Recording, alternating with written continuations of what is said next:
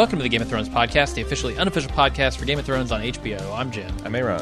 And today we're talking about Season 1, Episode 4, titled Crippleds, Bastards, and Broken Things, Tyrion's favorite stuff. What do you think of this episode? It's the name of his autobiography. It's good. Mm-hmm. It feels like a nuts and bolts, run-of-the-mill Season 1 episode of Game of Thrones. It's openly encouraging you to follow Ned on this mystery that he's trying to solve. It's asking you to choose, along with Ned, the shifting allegiances and alliances of King's Landing, and it's an interesting rewatch proposition. Okay, yeah, not a super exciting episode. It didn't do as much for me as some of the early ones in the season, or even the later ones in this season. But, it was serviceable. I was trying to, because I was kind of feeling that like 15 minutes into it and kind of like, waiting to be, but I didn't remember. I was like, well, the first time through, not knowing a lot of things we know, this was probably a lot more engaging. Yeah, you're trying to keep up. You're trying to figure out what's going on. Yeah, it's like, rereading an Encyclopedia Brown or a Hardy's Boy after you already unsolved the mystery. It's like, there's still going to be the beats that are enjoyable, but the actual mystery is not as much. So, right. Yeah, I think that's fair. Okay. Anything else you want to say about it before we get into the recap? I have a major correction from last week. Apparently, I misspoke and called Renly Robert's youngest brother. Renly is the guy in the small council, the only one that Ned is noticeably chummy with. Right. But that's actually his I said, I'm sorry, is his youngest son, not brother. So I would need to issue a correction to my correction. I said that he was his youngest son. It's his youngest brother. Right. Okay. Sounds good. Let's get into the recap. We start off with a bird flying into Winterfell while Bran's practicing his archery, and it distracts him, so he follows it, and he discovers that it has 3 eyes, and we're like, what the fuck is happening? Oh, and then he wakes up. We're like, oh, it's all a dream. Then Theon comes in and tells him that he's been requested, and an enormous man named Hodor comes in and carries him out. This is a big dude. Oh, yeah. Barely fits through that door. He's got to hunker down. Yep. We saw him, like that was one of the things we joked about in the first episode, that Ned had turned out his stable boy to greet right. King Robert. And here he is in all his Hodor glory. Yeah. I remember talking when we were going through this for the first time, not we, but when I was watching this for the first time, a lot of commentary about the 3-eyed raven and the fact that, the third eye is got a lot of connotation in like especially Eastern religion and mysticism as showing someone that he's enlightened. Right. Like to perceive spiritual things beyond just the physical. And be able to perceive the metaphysical. So I think, obviously we're supposed to wonder about this dream, and there and again is a mystery. Why is it leading him into the crypts of Winterfell? Yeah. What's going on here with this Bran? Yeah. Hot on the heels of him awakening after one of the wolves are killed, it's like you're starting to piece together this. There's something X-mini about this guy. Okay. A little uncanny. Like Professor X, is he going to shave his head, go Yeah. bald, and start feeling people's minds? He's already got those useless legs, so right. Shave the hair. There's nothing more useless on your body than hair, so that logically would be the next to go. All right. We go over to Robb in the Great Hall, I guess, there at Winterfell. He's not allowing Tyrion to stay, even though last time he was welcomed. But Bran's hauled in, and Tyrion gives him a plan for a saddle, promises that he'll one day ride again. And this causes Robb to offer Tyrion a place to stay, but he turns it down because I don't need your charity. Also, lots of whores out there that need boning, apparently. Yeah. One little cool lore mythology detail is that it's easy to miss because he's seated behind a table, but Robb greets Tyrion with naked steel bared. He literally has a sword laid across. He does? Yep. Oh, laid geez. across his table where his lap would be, which is a northern custom when you're receiving someone. You're giving the courtesy of your hall, but you're letting them know that this, you don't like them, and it's an open threat essentially. And a lot of the kings, the statues of the kings of old that are buried in the crypts of Winterfell, I've seen that. Yeah. have their like literal swords still like laying across their lap as a threat for any intruder that would come down there. So I thought that was cool. I missed that completely when I first watched through, and it was definitely a detail mentioned in the books. And I don't think he was behind a table in the books, but I like the fact he had his sword out there drawn and laid in front of him, just so Tyrion knows what's up. Yeah. Tyrion probably can't see that from his vantage point. Right. It's probably lost on him, but Didn't think about that. The other thing that's, a bit of a threat is his direwolf sitting out right in front of him, which also reminds me of the stuff in the crypts. They've always got the wolf by their side. Yep. And, man, direwolf's just lounging. It's more like a tired wolf. Just chilling there. Oh, this was back in the days where they get away with just using real wolves. Yeah. They're when they don't have to be huge. Not quite CGI worthy yet, so you see a lot more of them. And I can't remember if we talked about this on the podcast or questioned this on the podcast or if it was later on, but Robb is apparently Lord of Winterfell for the moment, interim Lord of Winterfell. Well, he said why his mother's away, but honestly, I don't know that he wouldn't be Lord of Winterfell with his mother there. That's I can't remember if we were talking about like why the hell he wouldn't leave Robb behind to be Lord of Winterfell while he's gone, Ned. Right. Or if I was talking about it later off the podcast, but apparently he is. I don't it's tricky because Ned hasn't stopped being Lord of Winterfell just because he's a hand.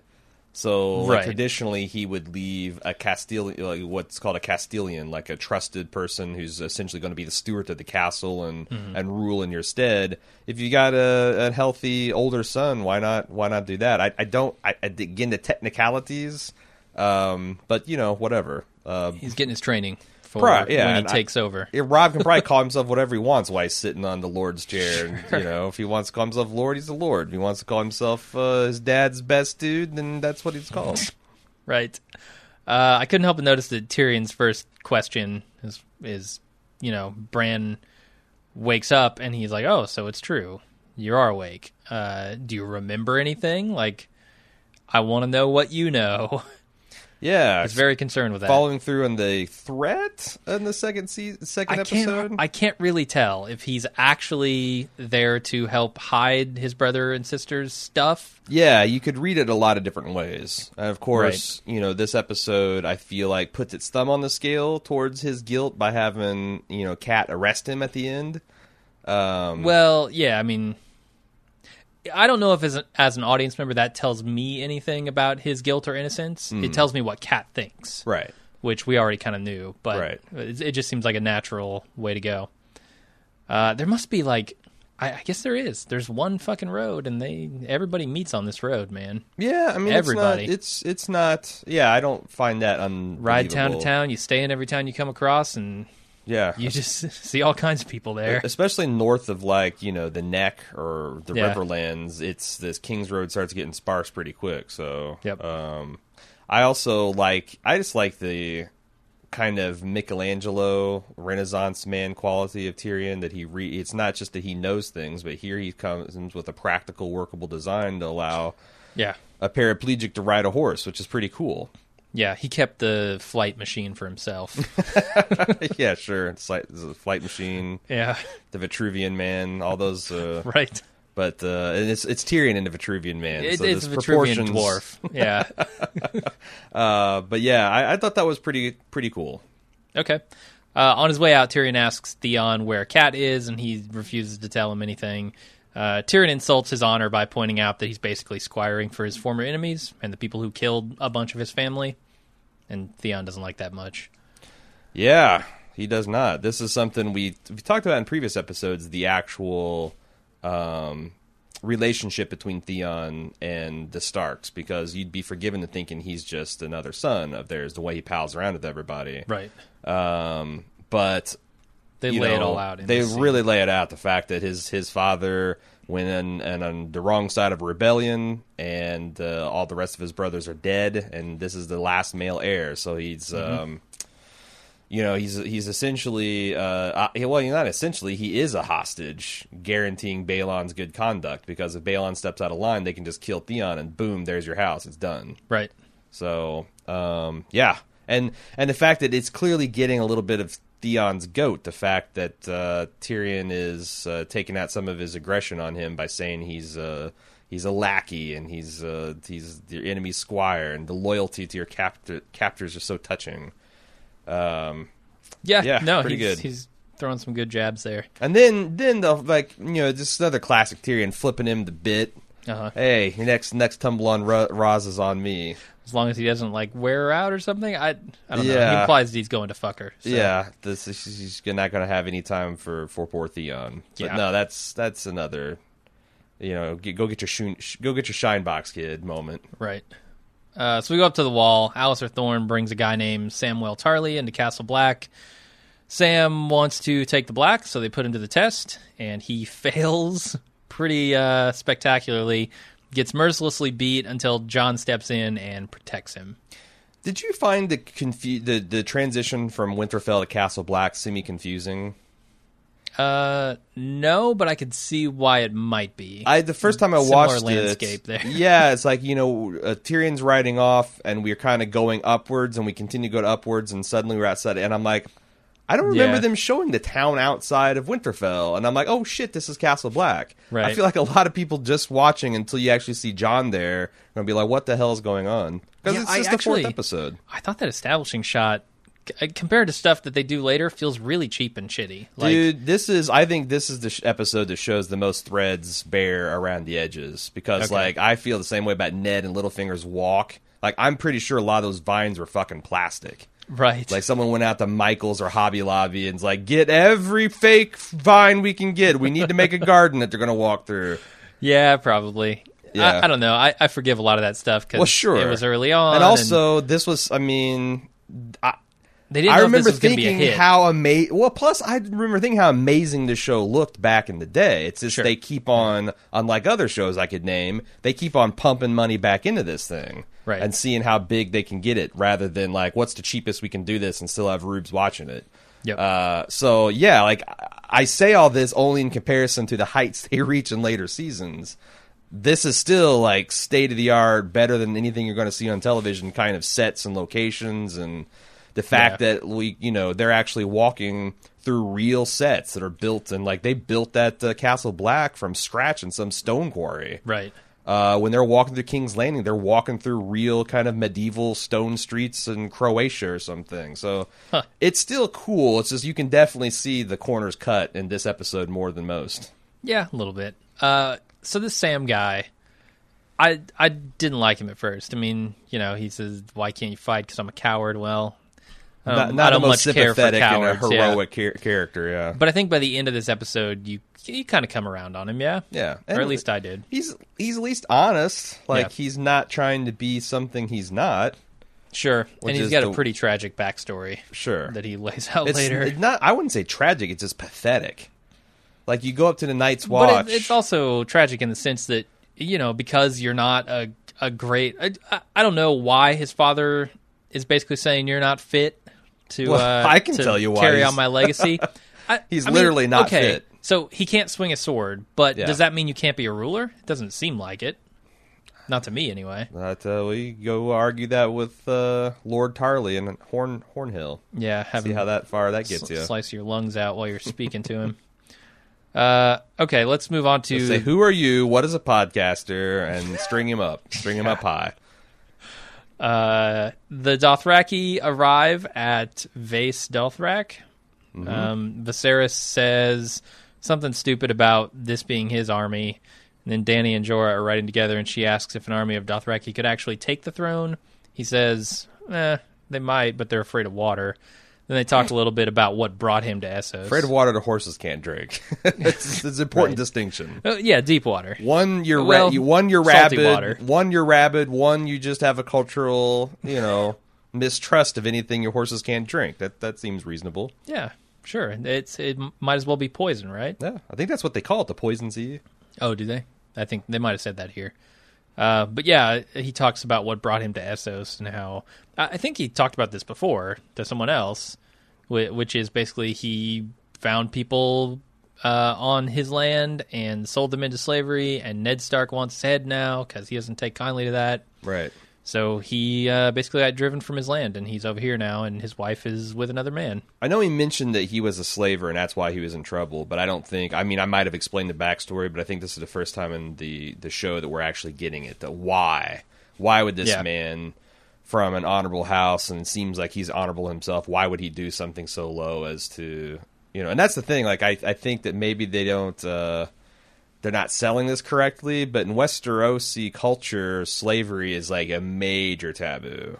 Which is, and especially with a guy like Ned Stark. Right, which stands in stark contrast to what they do in Essos, where they have whole bays of slavers and whole slave cities and versus free cities. But so he knew in Westeros, it was an anathema, Yeah. I also think it's cute that Viserys thinks he still has an army. Khal Drogo's marching the wrong way with my army. He's like all the worst whiny parts of Luke Skywalker mixed with just the worst kind of shit. Yeah. He's terrible. Well, let's go to a Viserys scene. The slave girl who helped Dany please Drogo earlier is bathing with Viserys. They talk about his dragon blood and how the Iron Throne was created. And she talks about how much she'd like to see a dragon. And then she asks if he's seen one. He says... they died a long time before he was born, but he's seen a bunch of dragon skulls, and he tells a story about them. And then things take a turn when she points out how sad the story is.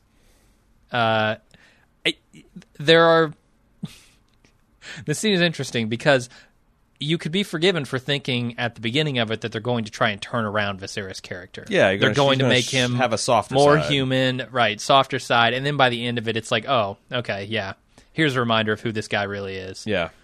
And there is ways you can do that. I mean, the understanding of his story that he had to flee his home when he was 12 or 13 with his, baby sister and kind of fend for themselves in a strange land where people are trying to take advantage of them. And he has this affinity for the dragons, which are the animals, of course he does. His Sure. culture and his house. Right, he'd look up to that. But no, I mean, he really resists any kind of sympathetic read of his character because he's just like, people have hard lives. Not to become an asshole about it is a choice. Right. Because there's plenty of examples of people having hard lives and turn out to be compassionate and well-adjusted people. So...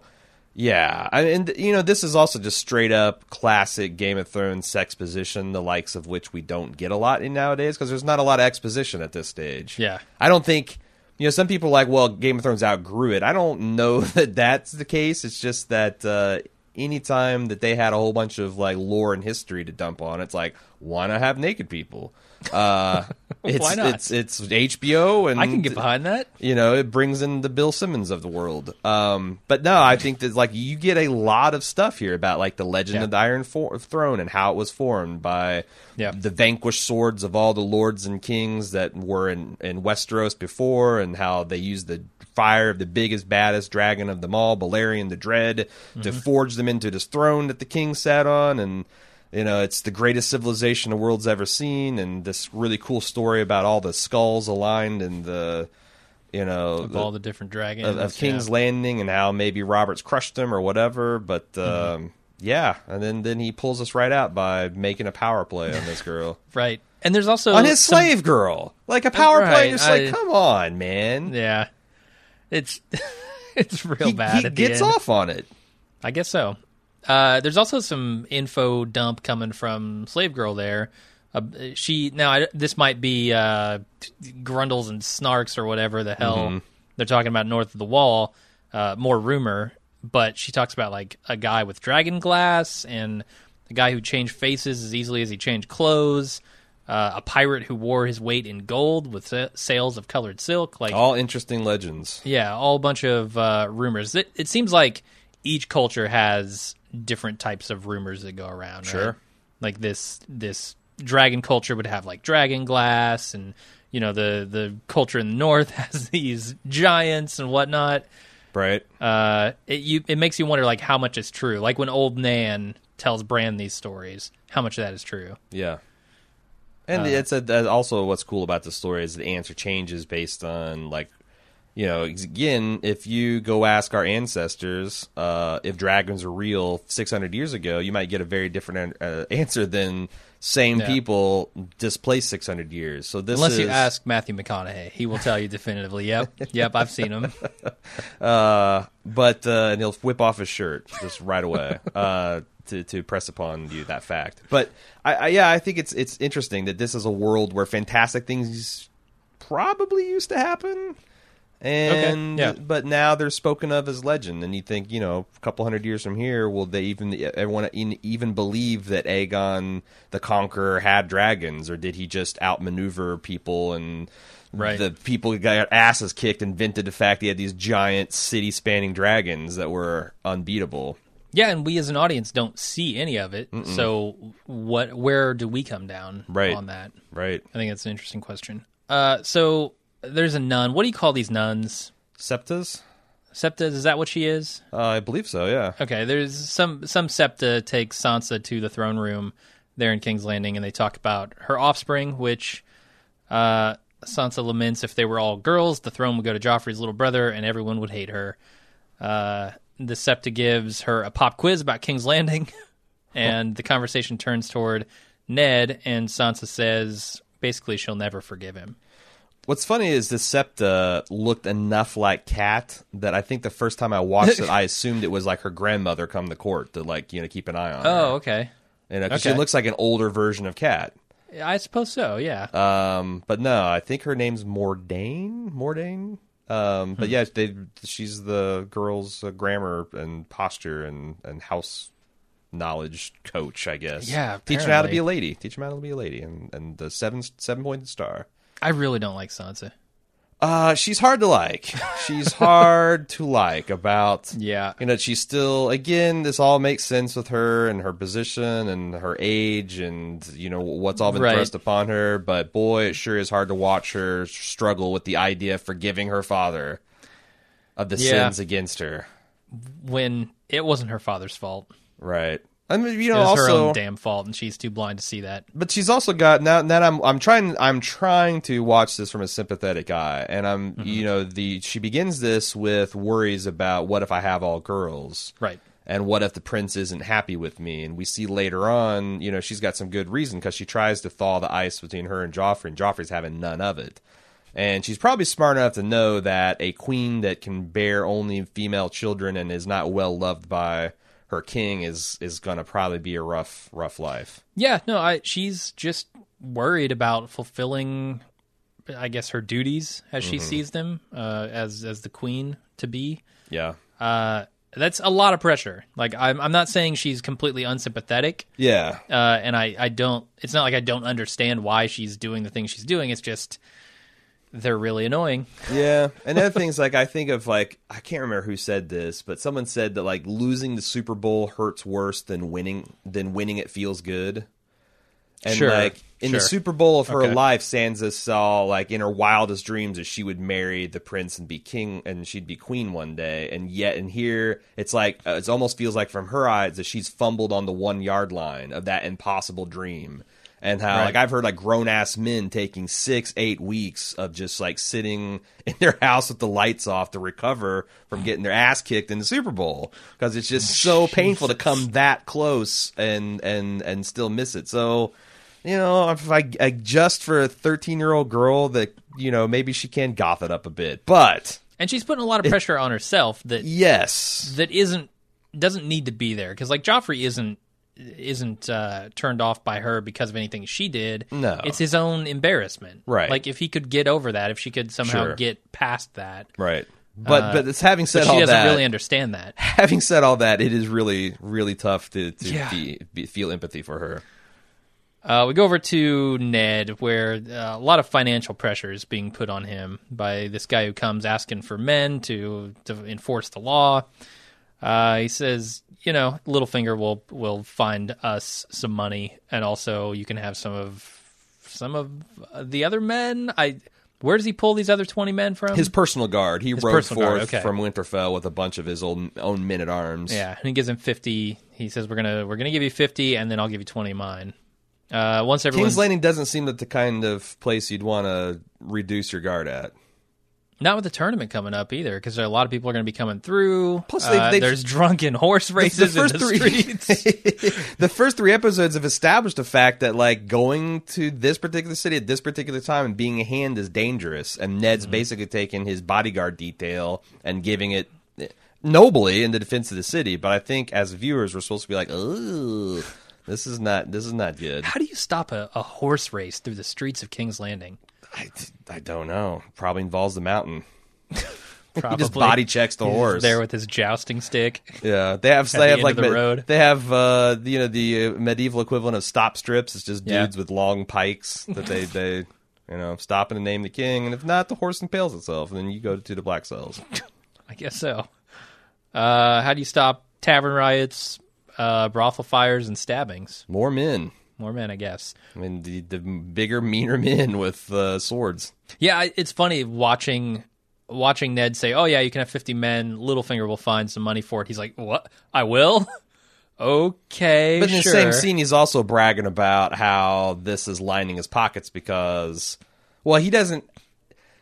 We can draw this because we know he owns so many whorehouses, but when he's saying like all the whores are walking around bow-legged and like it's all like the Super Bowl happening in a city, right? Right. It brings in a lot of money. Which that's interesting that they're essentially making this debate. Like, that's something that I think in modern times we're starting to like, wait a second.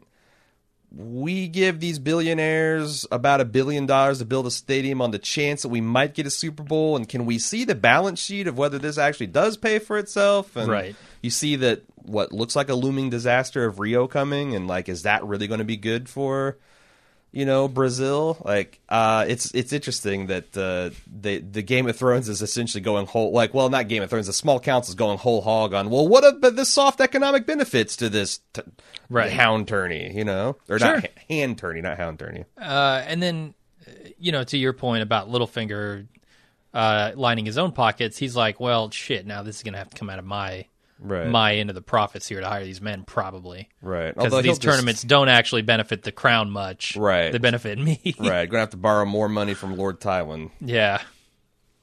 And then everyone's dismissed. Ned asks Pycelle about Jon Arryn's death, and he finds out that Jon was looking for a book the night he died, and he asks if he can read it. Yeah, lots of intrigue too, because Ned brings up the poison's a woman's weapon, and then Maester Pycelle doesn't hesitate to add, or a eunuch, that shifty eunuch. Right, yeah, so Pycelle takes him to the book. It's a book about the lineage of the great houses. Right. Ned's kind of asking for context clues and suggests that Arryn could have been poisoned, and that's when he's like, oh yeah, it's women's, cravens, and eunuchs, which... That's a pretty big assumption, and it also lends a lot of cover to people who aren't those things. Sure. If everyone assumes that a real man wouldn't use... Right. I've got the biggest poison. balls in the Seven Kingdoms. Everyone knows it. Ergo, I couldn't possibly have poisoned this lord. Yeah. Which, to me, fucking opened the door for Littlefinger. Littlefinger's devious, and if he knows the reputation of poison... Sure. He might be willing to use poison. No, and it certainly points... It certainly points the finger of justice squarely at the least powerful segments of society. Right. Which is convenient. Which makes me think, look at the places they're not pointing you. Right. But yeah, Ned takes that book and he leaves. Ned starts reading this thing, and my eyes just roll. Like, that is so fucking dry. Hey man, I've read the Bible like 3 times. Something begat. And you that get is every the single worst. you get the numbers, and every single time it's like, seriously, I'm supposed to read this whole thing. What the hell? What the hell? But yeah, I mean, it's important stuff. You got to have it for functional society. You got to track all this stuff. Yeah, when you have royalty, you need to know who's part of that. Sure. It's just, my God, how does anybody read that? Yeah. And yeah, we get some context about Jon Arryn. He kept saying the seed is strong, as like before he died. And they chalk it up to kind of the ravings of a poisoned or mad man in the throes of death. Which, who knows? That's not a bad point Maester Pycelle has there. The last words are often as of little consequence as one's first. It's true. So Ned runs into Arya bouncing on some steps, and she's quoting wisdoms from Syrio. She asks Ned about Bran. He says, Bran can rule, And then, even though he's, got some leg problems, and then she asks if she can, and Ned says, well, someday you'll marry someone and you'll have kids who can rule. She's not a fan of that plan. No. Not at all. It's so funny because Ned is, by training her in arms, is bowing to the fact that she is this different type, but he's still trying to... Right. Is he hoping she'll, grow out of it and, Probably. and fulfill her destiny? It's just a phase. As soon as she gets, as soon as she gets older, she's going to start getting boy crazy, and, right. I'll have another daughter to marry off. I guess so. Also, but really, do you need to? You're about to marry one to the Prince of King's fucking landing, the Seven Kingdoms. You've essentially cashed the biggest chip you can as far as daughters go. Maybe you can afford to have one that's, a renegade tomboy, Joan of Arc type. Yeah, let her get into some jousting. Put her in some steel. Right. Put her on give her a lance. What's the worst that can happen? You got have all girls. You've got 3 sons too. Like Ned, at some point you're just kind of being greedy. 4 if you count the bastard. That's true. Yeah. But what do you think about Sirio? I mean, having her work on her balance seems reasonable. Catching cats is the kind of thing I feel like you give a 9-year-old to do when you're sick of talking with them. Well, or you give Ralph Macchio to do in the 80s. Like, sure. Here, Ralph, catch these chickens. Yeah. I don't know. Does it help with endurance, and does it make you more nimble and quick? And I just don't think cats are that hard to catch. Like maybe city cats are tormented by medieval boys all the time, or a little bit more wary, but could be. I feel like you can just pretty much go up and snatch a cat if you want to snatch a cat. They're there for the taking. It's always worked for me. I don't know. And just get a saucer of milk. You'll catch those cats, no problem. Right. So John's hanging out on top of the wall, also doing a balancing act there on the biggest step of all. Sam comes up to be his watch partner. John points out how ill-suited Sam is for the job and asks what the hell he's doing here. Sam tells a story about how his father hates him and threatened to kill him unless he joined the Night's Watch. That's rough. I'm starting to feel for Sam here. He might be a doofus. He might not be able to fight, but... You're fat. You're craven. I wish you weren't my son. I need you to give up your birthright and go to this place where... And not just, I need you to, but you're going to, or I'm going to kill you. And I got some feedback from people, criticizing Alistair Thorne, but, this isn't training, just having someone beat to death on the... But I think that it's kind of like... He might see this as part of his duty, is to find unfit men on the Night's Watch and have them killed. Because... what they're going to be worse than useless in a winter situation. At best, they're going to be another mouth that's eating your food. At worst, they're going to be a liability. So I don't think he's really caring to instruct Sam. He sees him as a guy who won't get up off the ground after he's being beat with a stick is not someone that's going to ever work out for the Night's Watch. Yeah, I mean, this is I guess, throwing your kid into the deep end of the pool, right? They're going to sink or they're going to swim. And it's kind of important that you do that in this scenario because... The stuff that he's going to face up there is going to be far worse than any beating he's going to get in the training. Right. So... It is amazing, though, that Lord Tarley, we don't know much about him, but it paints him a certain type of picture that, any of Sam's other qualities that he might have, completely unsuitable for being a lord. It's just all, what kind of martial skill do you have? Right, yeah. And that certainly seems to be all that matters in the Night's Watch, too. Yeah, I guess so. I mean, even the people who are the stewards and are supposed to do the cleaning and cooking and haul the shit out and dump it over the wall are still going to have to fight. Probably. Yeah, it's the Marine Corps. Everybody's a rifleman. Right. Even if your primary job is to be you're still you're supposed to shoot and be trained and qual. So I feel like that's the Knight's because if the wildlings come, they're not going to give a shit that you're a cook or a cooper. You got to have an axe and a shield and know how to use it. And there aren't enough people up there for them to have dedicated cooks and cleaners and can't specialize. Kind of not enough people. Right.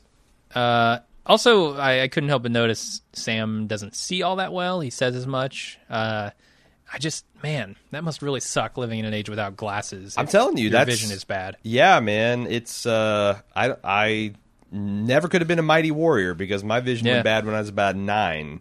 And without corrective lenses, imagine being on a medieval battlefield without your glasses. not being able to tell who was your enemy, who was your friend. Fucked. Arrow, like you couldn't. You'd be so fucked. Right. That's probably why we have more people with glasses nowadays, because no one's running around killing them for not being able to see. Exactly. Yeah. Our eyes are devolving. Is that what you're saying? Yeah. Well, not they're getting devolving. worse. We're just. I mean, they're still evolving, no longer, but they're evolving toward. It's no longer being worse. It's no longer part of the selection for fitness bias. Right. So, Yeah. All right. Let's move on to Littlefinger telling Ned that he knows he's reading that book about genealogy. He tells Ned that Jon Arryn's squire was knighted immediately after Arryn's death, which he seems to think is suspicious. He then points out all the spies in the garden, one belonging to Varys, one belonging to the queen, and one belonging to him. And he tells Ned he sends him to talk, or he tells him to send someone to talk to this guy, Sir Hugh, who was the squire for Jon Arryn. He also tells him about an armorer who Arryn talked with before his death. Do you? Let me see if you can put yourself back in your season 1 shoes. Oh boy. Did you buy what Littlefinger's saying here, like about all, or do you think that he's kind of taking advantage of Ned's being a bit of a rube, that he can essentially say, "Oh, there's spies everywhere. This old lady's a spy. This young boy's a spy. This guy hoeing a row is a spy." You know, kind of forcing him to trust him, or do you think that he's actually telling the truth? Like, it might not be. Well, Varys has mentioned something about spies, right? He's the master of whispers. We know he, like, I guess he could be using kids. I guess Cersei could be using old men. It seems like very grouped off, right? Like Littlefinger's using women.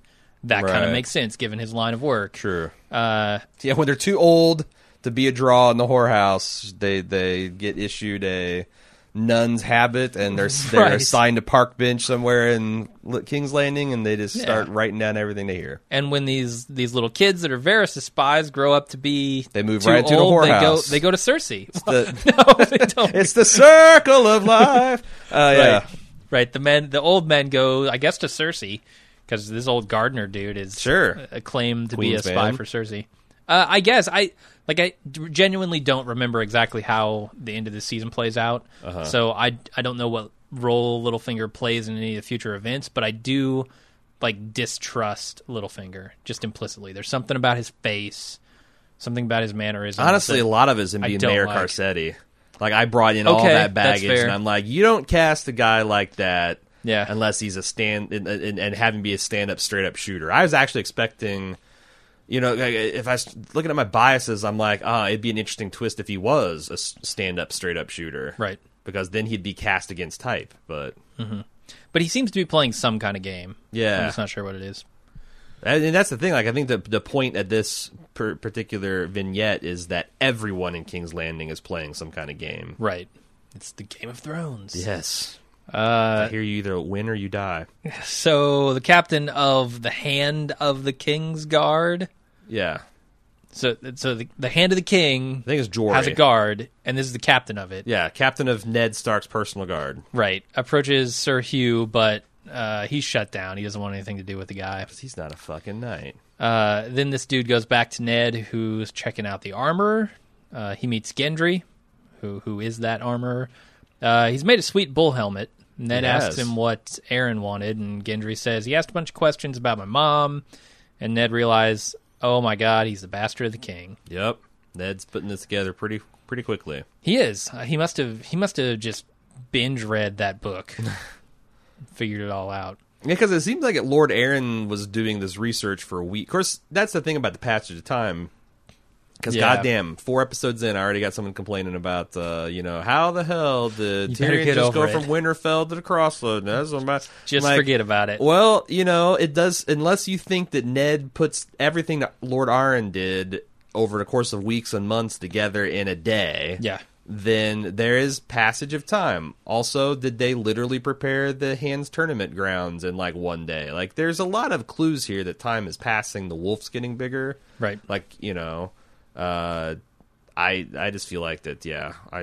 So we've seen the cripple, we've seen the bastard. What's the broken things in this episode? Do we have a broken things? Varys' junk. Okay. It's been disabled. Hugh's neck later on. Yeah, what is the broken thing? I guess, I mean, Bran is kind of a cripple and a broken thing. Right. Yeah. Is Sam a broken thing? His spirit's maybe. broken. He has no spirit. Yeah. It came out of the manufacturer, just uninstalled, unequipped, non-functional. So we go over to Jaime, standing watch outside King Robert's room.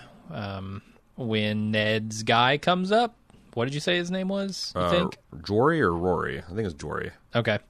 There's a lot of insulting of Cersei, in quotes, going on inside this room, a.k.a. Robert Horan. Yes, this is Jory Castle. He is the son of the man with the interesting sideburns tied underneath his chin. Oh, okay, cool. There you go. Jaime and Jory, good God. Jaime and Jory sitting in a tree. Reminiscing about the Siege of Pike, apparently. This guy tries to leave a message with from Ned with Robert, but Jaime says, no, I'm not taking that. I don't serve Ned Stark. Get out of here. Mm-hmm. What can you tell us about the Siege of Pike? So this is the grisly end of the rebellion that the Greyjoys had against the rightful rulers of the realm. They thought that Westeros is weak after the war. They were wrong, and Ned Stark personally led the forces against them and laid siege to their island and kicked their ass in and killed all of Balon's sons, save Theon. So Jaime fought alongside Ned with that, or in that siege, right? Sure. And he also fought alongside this Jory guy. Yeah, that's probably Jory. That they said it's his first kind of battle, right? Yeah, I got his and scar. That's like he'd be one of Ned's men at arms, so he'd be right there in the mix. Sure. Yeah. Why is it? Did they explain exactly why Jaime hates Ned so much in those previous episodes? Well, because he seems to. Yeah. But if they fought alongside each other against the Greyjoys, I don't know why he really would. Well, I mean, a lot of people fight against people they don't like, or alongside people they don't like, because this is again medieval fiefdom, so you have to fight when your lord calls your banners. It doesn't matter what you think, but sure. I think there is an implication about like this Kingslayer business, and the fact that Ned thinks he's better than Jaime because Jaime's the Kingslayer. There's a little bit. So it's coming from Ned. Ned's the bad guy here. It's. I think we're supposed to. I think we're at this point. We're supposed to still be openly wondering what all the history is behind here. Right. I guess I have more sympathy for Jaime than I probably should. It's because he's a good-looking guy. It's hard to hate a good-looking guy. He does seem so damn reasonable. He does. Like he doesn't seem like he's very laid back. He seems... Yeah, I mean, other than pushing a child out of a window and almost killing him. Ned's child. He was just mad at Ned for being a dick to him, so he shoved Bran out. I also thought it was cool how he said Theon looks like a shark that's on top of a mountain, and then Jory says, "Oh, Theon's a good lad." I doubt it. Interesting. So Jon joins the brothers for a meal. I think it's lunch. Could be lunch or breakfast. He tells him not to hurt Sam anymore, even if Alistair says to. Then one of the guys he basically just doesn't agree. He says, I'm going to kick his ass regardless. Later that night, Jon takes his wolf and threatens the guy. The next day in the yard, no one will attack Sam. Finally, fed up, Alistair asks if they want a man or a boy at their back when they go north of the wall. Yep. Got Fair point. Got a code red from Ghost. But yeah, it's hard Put to Ghost in a sock and everyone just beat him with it. I mean, obviously we want to feel sympathy for Jon because he's doing the noble thing, and Sam's a pitiful person. But Alistair has a point in the military organization. I mean, this is essentially you can't handle the truth kind of moment, right? This is no joke. If the wildlings do come calling, and later we hear the story about how they were fighting the wildlings and the winter caused them problems. So maybe it'll even just be the winter that is a bigger problem. That's what I'm saying. Like at best case situation of if Sam doesn't get to some kind of modicum of capability, he's a useless mouth that needs to be fed during the winter, which is a fairly big detriment. I mean, you can imagine how brutal. I mean, look at the fucking wall. It's a giant block of ice, and it's not even winter yet. Right. And the story that Alistair tells later, it's a cold story. Yeah. It seems pretty cold. They're eating horses. They're eating humans. Sure. The sun is blotted out by how bad the storm is. Like, sure. Yeah. And that's the thing people don't I think maybe they haven't grasped yet that because old Nan tells a story of like these winters that snow castle walls deep and go on for and like that part is not legend. Like this happens in living memory that you can have a winter that lasts for years. Yeah. Ned talks about it and he says, the kids haven't seen it yet. Right. Because they're too young. They're all summer children. Right. But he has. Yeah, this has been a very long and prosperous summer after the Roberts Rebellion that the realm has really kind of prospered under. We go back to Viserys, who drags that slave girl into Dany's tent, upset that she invited him to supper. Dany tries to give him some gifts, but he throws them back in her face, and he slaps her because he's insulted by the manure smell, I guess. Well, yeah, she made him what she considered an honors, like, instead of going around these old-ass Westerosi rags, like, be like me, be Dothraki royalty. Yeah. Not having it. Not interested. Not having it. Dany's also not having it. She fights back, which surprises Viserys, and then she threatens him if he ever touches her again. Things are going to go badly for him. His hands will become useless and forfeit. Yeah. Whip him right off. I don't know what else you want to say about that scene. It's funny because he's always threatened, like, you don't want to wake the dragon. You don't want to wake the dragon. She finally wakes the dragon. She just belts him with a belt. A metal gold belt and puts him down. So, like, this is a huge... I remember this is the first time being impressed with Daenerys because I know I've said it before that she's always kind of had this, like, doe-eyed, blank expression effect, which makes sense for but it was hard for me to get a grip on. But, like, I remember, like, you had a well-earned yes kind of moment of her standing up to this fucker. Yeah, and she had to because there was no horseman's going to ride up at the whip. They were alone in there. He was going to go to town on her if she didn't, and she did. Yeah, and I mean, I don't know. Viserys is powerless here, and like to me, every moment that passes that he doesn't understand that he's just becoming more and more foolish. I mean, sure, he just married his sister off to an army. Yeah, I mean, thousands and thousands strong. He's here by his lonesome. There's nothing he can do. Whatever they want to do, they will do. Dany and Drogo are going to... Best case scenario, he steals his sister back, and then at which case he has 100,000 Dothraki screaming at his back. Right, and he can't go to Westeros. Right. He can't stay here. Right. Now he's a nomad without anywhere to go. Right. So, yeah, completely powerless, and he just doesn't get it. No. I think he's starting to, though. So Sam and Jon clean up the mess hall. Sam talks about girls and how he's never been with one. Neither has Jon, apparently, even though he's had the opportunity. And he explains he didn't do it because basically he wouldn't want to bring a bastard child into the world because he's lived that life and it's no fun. Alistair walks in, starts ribbing Jon about how cold it must be down in the south at Winterfell. And I know Winterfell is not south, but, relative to here. He talks about this time north of the wall fighting against the wildlings and how they got caught in a blizzard and a bunch of them died and had to eat each other. He tells them they're weak and basically they'll die when winter comes. And a 2-week tour turned into 6 months, which is pretty fucking brutal. It's essentially the plot of Gilligan's Island, if you think about it. Right. And there's no Professor of the Coconuts. Nope. The gin up solutions for you there. Not going to have any TV, that's for sure. No, one thing I also want to mention is that Sam mentioned that, the guys make you take all these oaths, but then I've seen him at brothels in Molestown, which is a little town, and it's like they've all got their Sally on the side. I'm like, what did poor Sally do? Her reputation he's passed. She's back alley Sally on the sides. If I was the Sallys in this realm, I'd raise up and say, enough. Number one...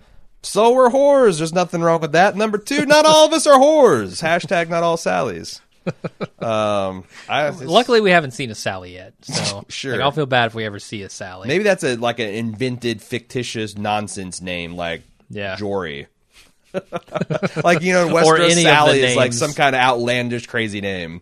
Yeah, might be. Jim? Jim?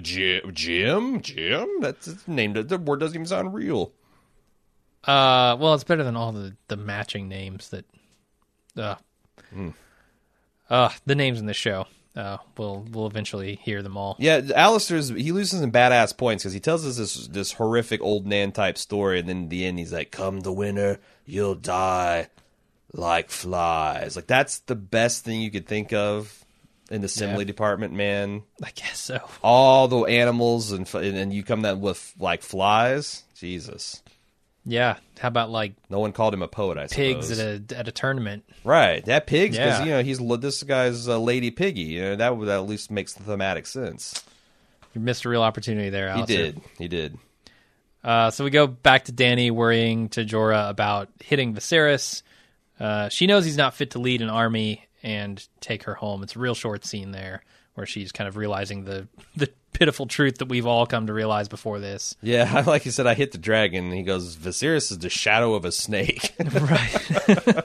He's got no legs. He can't breathe fire. Yeah. Just got the scales. He also dispenses some wisdom, because she's like, the common people are praying for his return. He said, the common people pray for good crops, health, and the summer that never ends, which is a theme that this is going to run throughout the series of what really matters and where power actually resides in the realm.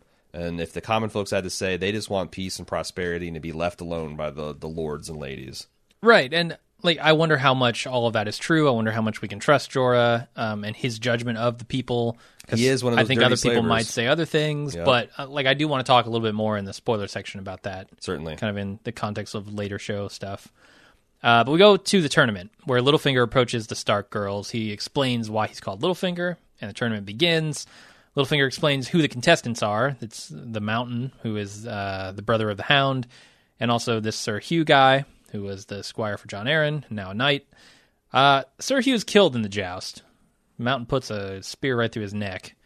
Littlefinger tells Sansa the story of the Mountain and the Hound, and basically how the Mountain disfigured his brother in the fire for playing with his toys. Mm-hmm. Pretty brutal. Yeah. This Mountain guy is ominous in a lot of different ways. He's something else. Talk about that in the spoiler section too. I also just want to, because I think some people still get confused after this, the whole Littlefinger name, is that when he's talking about the spit of land called the Fingers, there's a parcel of land on the east coast of Westeros, kind of in the middle of it, where there's a whole bunch of peninsulas that jut out. Kind of like, imagine if there's like 4 or 5 Floridas just sticking out of Rhode Island. Mm-hmm. And they call those peninsulas the Fingers, and his family has a very minor holding on one of them. And he's a runt, so they call him Littlefinger. Right. Bada bing, bada boom. Cersei goes to see Ned, who has not attended the tournament. Cersei wants to bury the direwolf hatchet and asks what Ned's doing in King's Landing. Oh, we also mentioned, like, it's clear that the death of Sir Hugh is convenient and fishy, right? Okay, he was just a person of interest. There's an armor malfunction, and just he refused to talk to Jory earlier. And boy, howdy, it's just convenient that the Mountain strikes in that one weak part, and I think it's also it's also the metaphor for silencing this guy, right? Yes. Just cutting him through the throat there. Yep. I think that's all.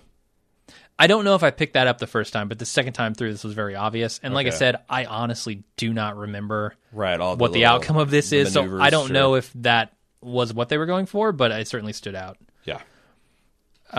So yeah, Cersei's talking with Ned. She asks what he's doing in King's Landing. He says he's just trying to help Robert. She jabs at him about being a follower instead of a leader, and he said he's trained to kill his enemies. And Cersei says she was too. The lion has claws. Yeah. I wonder if she's implying stuff about Bran. If she's implying maybe her involvement with this Hugh death. Yeah. Thinking Hugh Laurie. Got a house on the brain. I don't know. It's very ominous though. The mental image of House jousting with his cane. Pretty funny. He sharpens the end of it. Yeah, sure if he takes the rubber stopper off the end, it's just a sword. Yeah. It also has a needle for injecting drugs into your veins. So there's that. Vicodin right in through the scrotum. Oh, jeez. Yeah. Would that be bad? Vicodin if you got to take a shot to the scrotum, I mean, Vicodin's right there to help you out. It's the cure and the disease all rolled into one. We go back to Kat, who is at an inn on the road to Winterfell when Tyrion shows up. She tries to hide, but he notices Kat, who calls out all her loyalists in the room. Then she proclaims that Tyrion conspired to murder her son and calls upon them to seize Tyrion. And they do. Yeah, it's pretty... I mean, so at one point, this is a kind of a badass scene of her essentially calling her own banners. And But on the other hand, what did you think that when you first... Because I think when I first saw this, I'm like, oh, this is super badass. But on second watch, I'm thinking, this is super impetuous. Like, you are seizing... Your husband is in King's Landing and now. He's supposed to firm up these allegations that you're making. Right. And right. before you've heard back anything on that, you are just going to seize the son of one of the most powerful families that the crown is personally in debt to, that the queen that is married to the king, that's son, the other older brother is a member of the Kingsguard. Like, this seems risky. It is. You're right. You're 100% right on that. She's angry, right? And she's scared. rightfully angry that Bran had this happen to him. She thinks Tyrion is responsible. She thinks, I may never have another opportunity, so I'm going to take this one. Yeah. Because I want my vengeance. And it might be a chit that can help my husband. Like, you know, if we've got this guy hostage. Like, but they'll just take Ned hostage. Like, that's... Well, you know... I think King Robert would. I mean, in the calculation, they've got Arya, I think Sansa, Ned, like all of them. Yeah, but they're not going to fucking take them hostage while King Robert sits the throne. Probably not. I mean, I think that's what's going through. But her what's he going to mind. do about Tyrion? I mean, Cersei certainly won't. Well, I don't know. It's an interesting pawn to have, I guess. Right. I just don't know that it helps her all that much as she thinks it does. Yeah. No, sure, obviously, and you know, I think since we're following Tyrion's point of view at this point, I was dubious that he had. Well, I mean, I knew he didn't have anything to do with Bran's death. So that's, as the audience, we know a lot more than the characters themselves do. So we know that you are totally barking up the wrong tree, lady. Right. Which I mean, that's why I distrust Littlefinger the most, is because he clearly lied. Did he? Why would Tyrion... I mean, unless Tyrion's really just super loyal to his brother and sister, why would Tyrion hire this guy to go kill Bran? Right. And I'm just saying that he interpreted the evidence of the dagger. Like, that's kind of like, well, I mean, whether he lied or not about that, I don't know that we know yet, but... Well, okay, fair. I guess Tyrion might... I don't think you trust Mayor Carcetti's face. I don't. I really don't. It's his voice, too. The way he speaks. I can't get past it. The unctuous manner in which he speaks. Yep. I really like the line from Sideburns here, where the guy, what are they called? The singing dude. Oh, I can't think of what they're fucking called. The bards. Sure, the bard comes up. He says, "A song while we wait," and the guy says, "I would rather throw myself down a well." You can tell that, That's brutal. This is busking level talent. This is a guy who was on a street corner and he somehow wormed his way inside the inn, and now he's about to be asked to leave. But you can tell he's not good at his job because he asks. Don't ask for permission. Ask for forgiveness. Just go up and start playing that song, man. Oh, yeah? You're the type of guy to just start spraying down a man's windshield before they've agreed to a price? I'm not, but that's how you do it. If you want to make money, that's how you do it. Yeah, sure. This guy take advantage of the social contract. Right. It rendered you a service. Guilty. Now you know you can. Yeah, you don't have to pay me if you want to be a giant asshole right in front of your lady. But you know, if you want to be a stand-up guy, throw me some coin. I see what you're putting down. In my mind, there's a huge flaw in this scene. Oh, just fucking enormous. Aside from Roderick's sideburns, well, that's a faux pas on every level. But the one I'm talking about is Kat calling out all these people of the different houses and talking about their embroidery on their coats and their all this shit. There's nothing. These people's coats aren't embroidered at all. If you look at them, all it is just plain ass leather armor.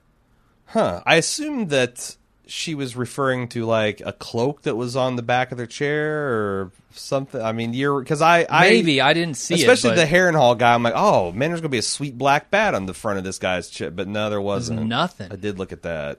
And I mean, maybe she recognized one of them or two of them, but she specifically talks about embroidery, and I'm like, where is it? We'll run into the phrase soon enough, and their trademark weird-ass headgear was easily distinguishable. But yeah, you're right. But it feels like a mistake if in fact it is a mistake, and maybe I just missed like a cape or something, but if it is a mistake, it feels like a mistake they would no longer make in the show. You're right. I think this that is season one. They're much more on. careful about making sure that. But man, the details are sweating them there now. again. The budget on that, like when they had the training montage scene in the Castle Black. If you look at the extras, you can tell those are just like grips and camera operators that are wearing mismatched pieces of leather, Ooh, and yeah. they're clearly not directed to do any kind of training or fighting. They're just kind of milling around and waving sticks and. It's I feel like you're right. If this is shot in season 6, he would have had a fucking sweet black bat embroidered on his chest piece, and they would have had the twin bridges on the phrase and all that. But yeah, it's a little threadbare. Oh well, because these are the same uniforms the guys up in Castle Black were wearing just a few weeks ago when they're swinging their swords around. Right. But that's it. They fade out as they take Tyrion captive. Yeah. Or at least point swords at him. That much is true. Right on. I wonder what what's his name? Yoren? Is that his name? Does he whip out a sword? Does he volunteer to help there? I didn't look at him. I don't think he gets involved in. He just slowly backs away. Yeah, he's essentially like, "Well, it's been fun, Tyrion. Right. You promised me feather beds, and you fucked me at Winterfell, and now you're fucking me at the crossroads." He did walk in and loudly proclaim, "I'm not with this guy." Did he? Yeah, because Tyrion asked him like, "Do you want to stay? Like, you want to get quarters or something?" And he's like, "Oh, I'd stay alone or something." Maybe he's already. That's what it says. Like Tyrion is promising this nice, like he's going to ride high on the hog, and so far he's crapped out. Maybe they say to stay in a nice place in Molestown, but or maybe he set him up. Maybe he knew Cat. That's the other thing is Yoren. I think canonically counted on having a nice feather bed and being feasted at Winterfell because like everyone loves the Night's Watch in Winterfell. So, like, he's like, yeah. So he got turned away with Tyrion. Well, I think, because Rob did say any man of the Night's Watch is welcome, but you need to get the fuck out. And then so I think Tyrion slept at the whores, and Yoren probably. Cool. But yeah, then he gets to the first, like, the crossroads, and like, okay, here's where the Lannister coin's really going to come in to its own, and nope. Turns it down. Got arrested. Womp womp. Okay, that's it. I do have feedback. Would you like to consider some? Yeah. Cody S. wonders, is there any way Sam could abdicate his inheritance beside taking the black? Do you know of any? Just run screaming into the woods? Like, yeah, because I think that... I don't know any. The thing that's special Become about taking Kingsguard, can you do that? Yeah, I guess you could. You could take any... You could also do that. Didn't we talk about, like, that doesn't... Like, you can be dismissed and that... From the Kingsguard, not necessarily. Really? I don't think it's ever happened in the 300-year history of the Kingsguard, anyway. Right. The thing that's special about taking the black, other than the fact that it literally spans back thousands of years, so it's like it got a firm tradition, is that there's a mechanism for if you there's only one way out of the Night's Watch, and it's death. And if you try to desert, any man found deserting from the Night's Watch gets death. As we saw in episode 1. If you pop up later and say, "Yeah, I'm Samwell Tarly, want my house back," well, you're put to death. So that's why it's almost like a constantly suspended death sentence. Gotcha. Which is it's very much permanent rather than. Like if you just send him in exile, bides his time for 20, 30 years, the Lord dies and his brother dies, he could come sliding right back in. What about the Maesters? What's their tradition? Pycelle, what's up with like Pycelle? Yeah, you know what? That's probably not... That's a good point. Why didn't they just send Sam to the Citadel? I know... Because... Are they also celibate like the Night's Watch is? I think so, because they have to essentially pledge to be neutral and to faithfully serve the Lord that they're assigned to, and give good and truthful and honest counsel no matter what Lord they're serving. Is that a lifelong? I think so, yeah. Thing? Okay. And the other thing is, the only thing I can think of is that this shows what an asshole his father was, because Sam might enjoy that, whereas it seems like sending him to the Night's Watch is just he assumed he'd die, Or give him the toughest possible life for that kind of person. Right. Like you'll either become a man that I can grudgingly admire, or you'll die. Either way, if you stay a soft fat boy at the Citadel, it's going to be a constant reminder of my son being disgusting. So. Is there some kind of like religious organization? I know we saw that Septa, you called her? Yeah, so it's the Septons. possibility. But boy, Okay. you know what? You're asking me a whole bunch of questions I haven't really thought of. Right. I don't know.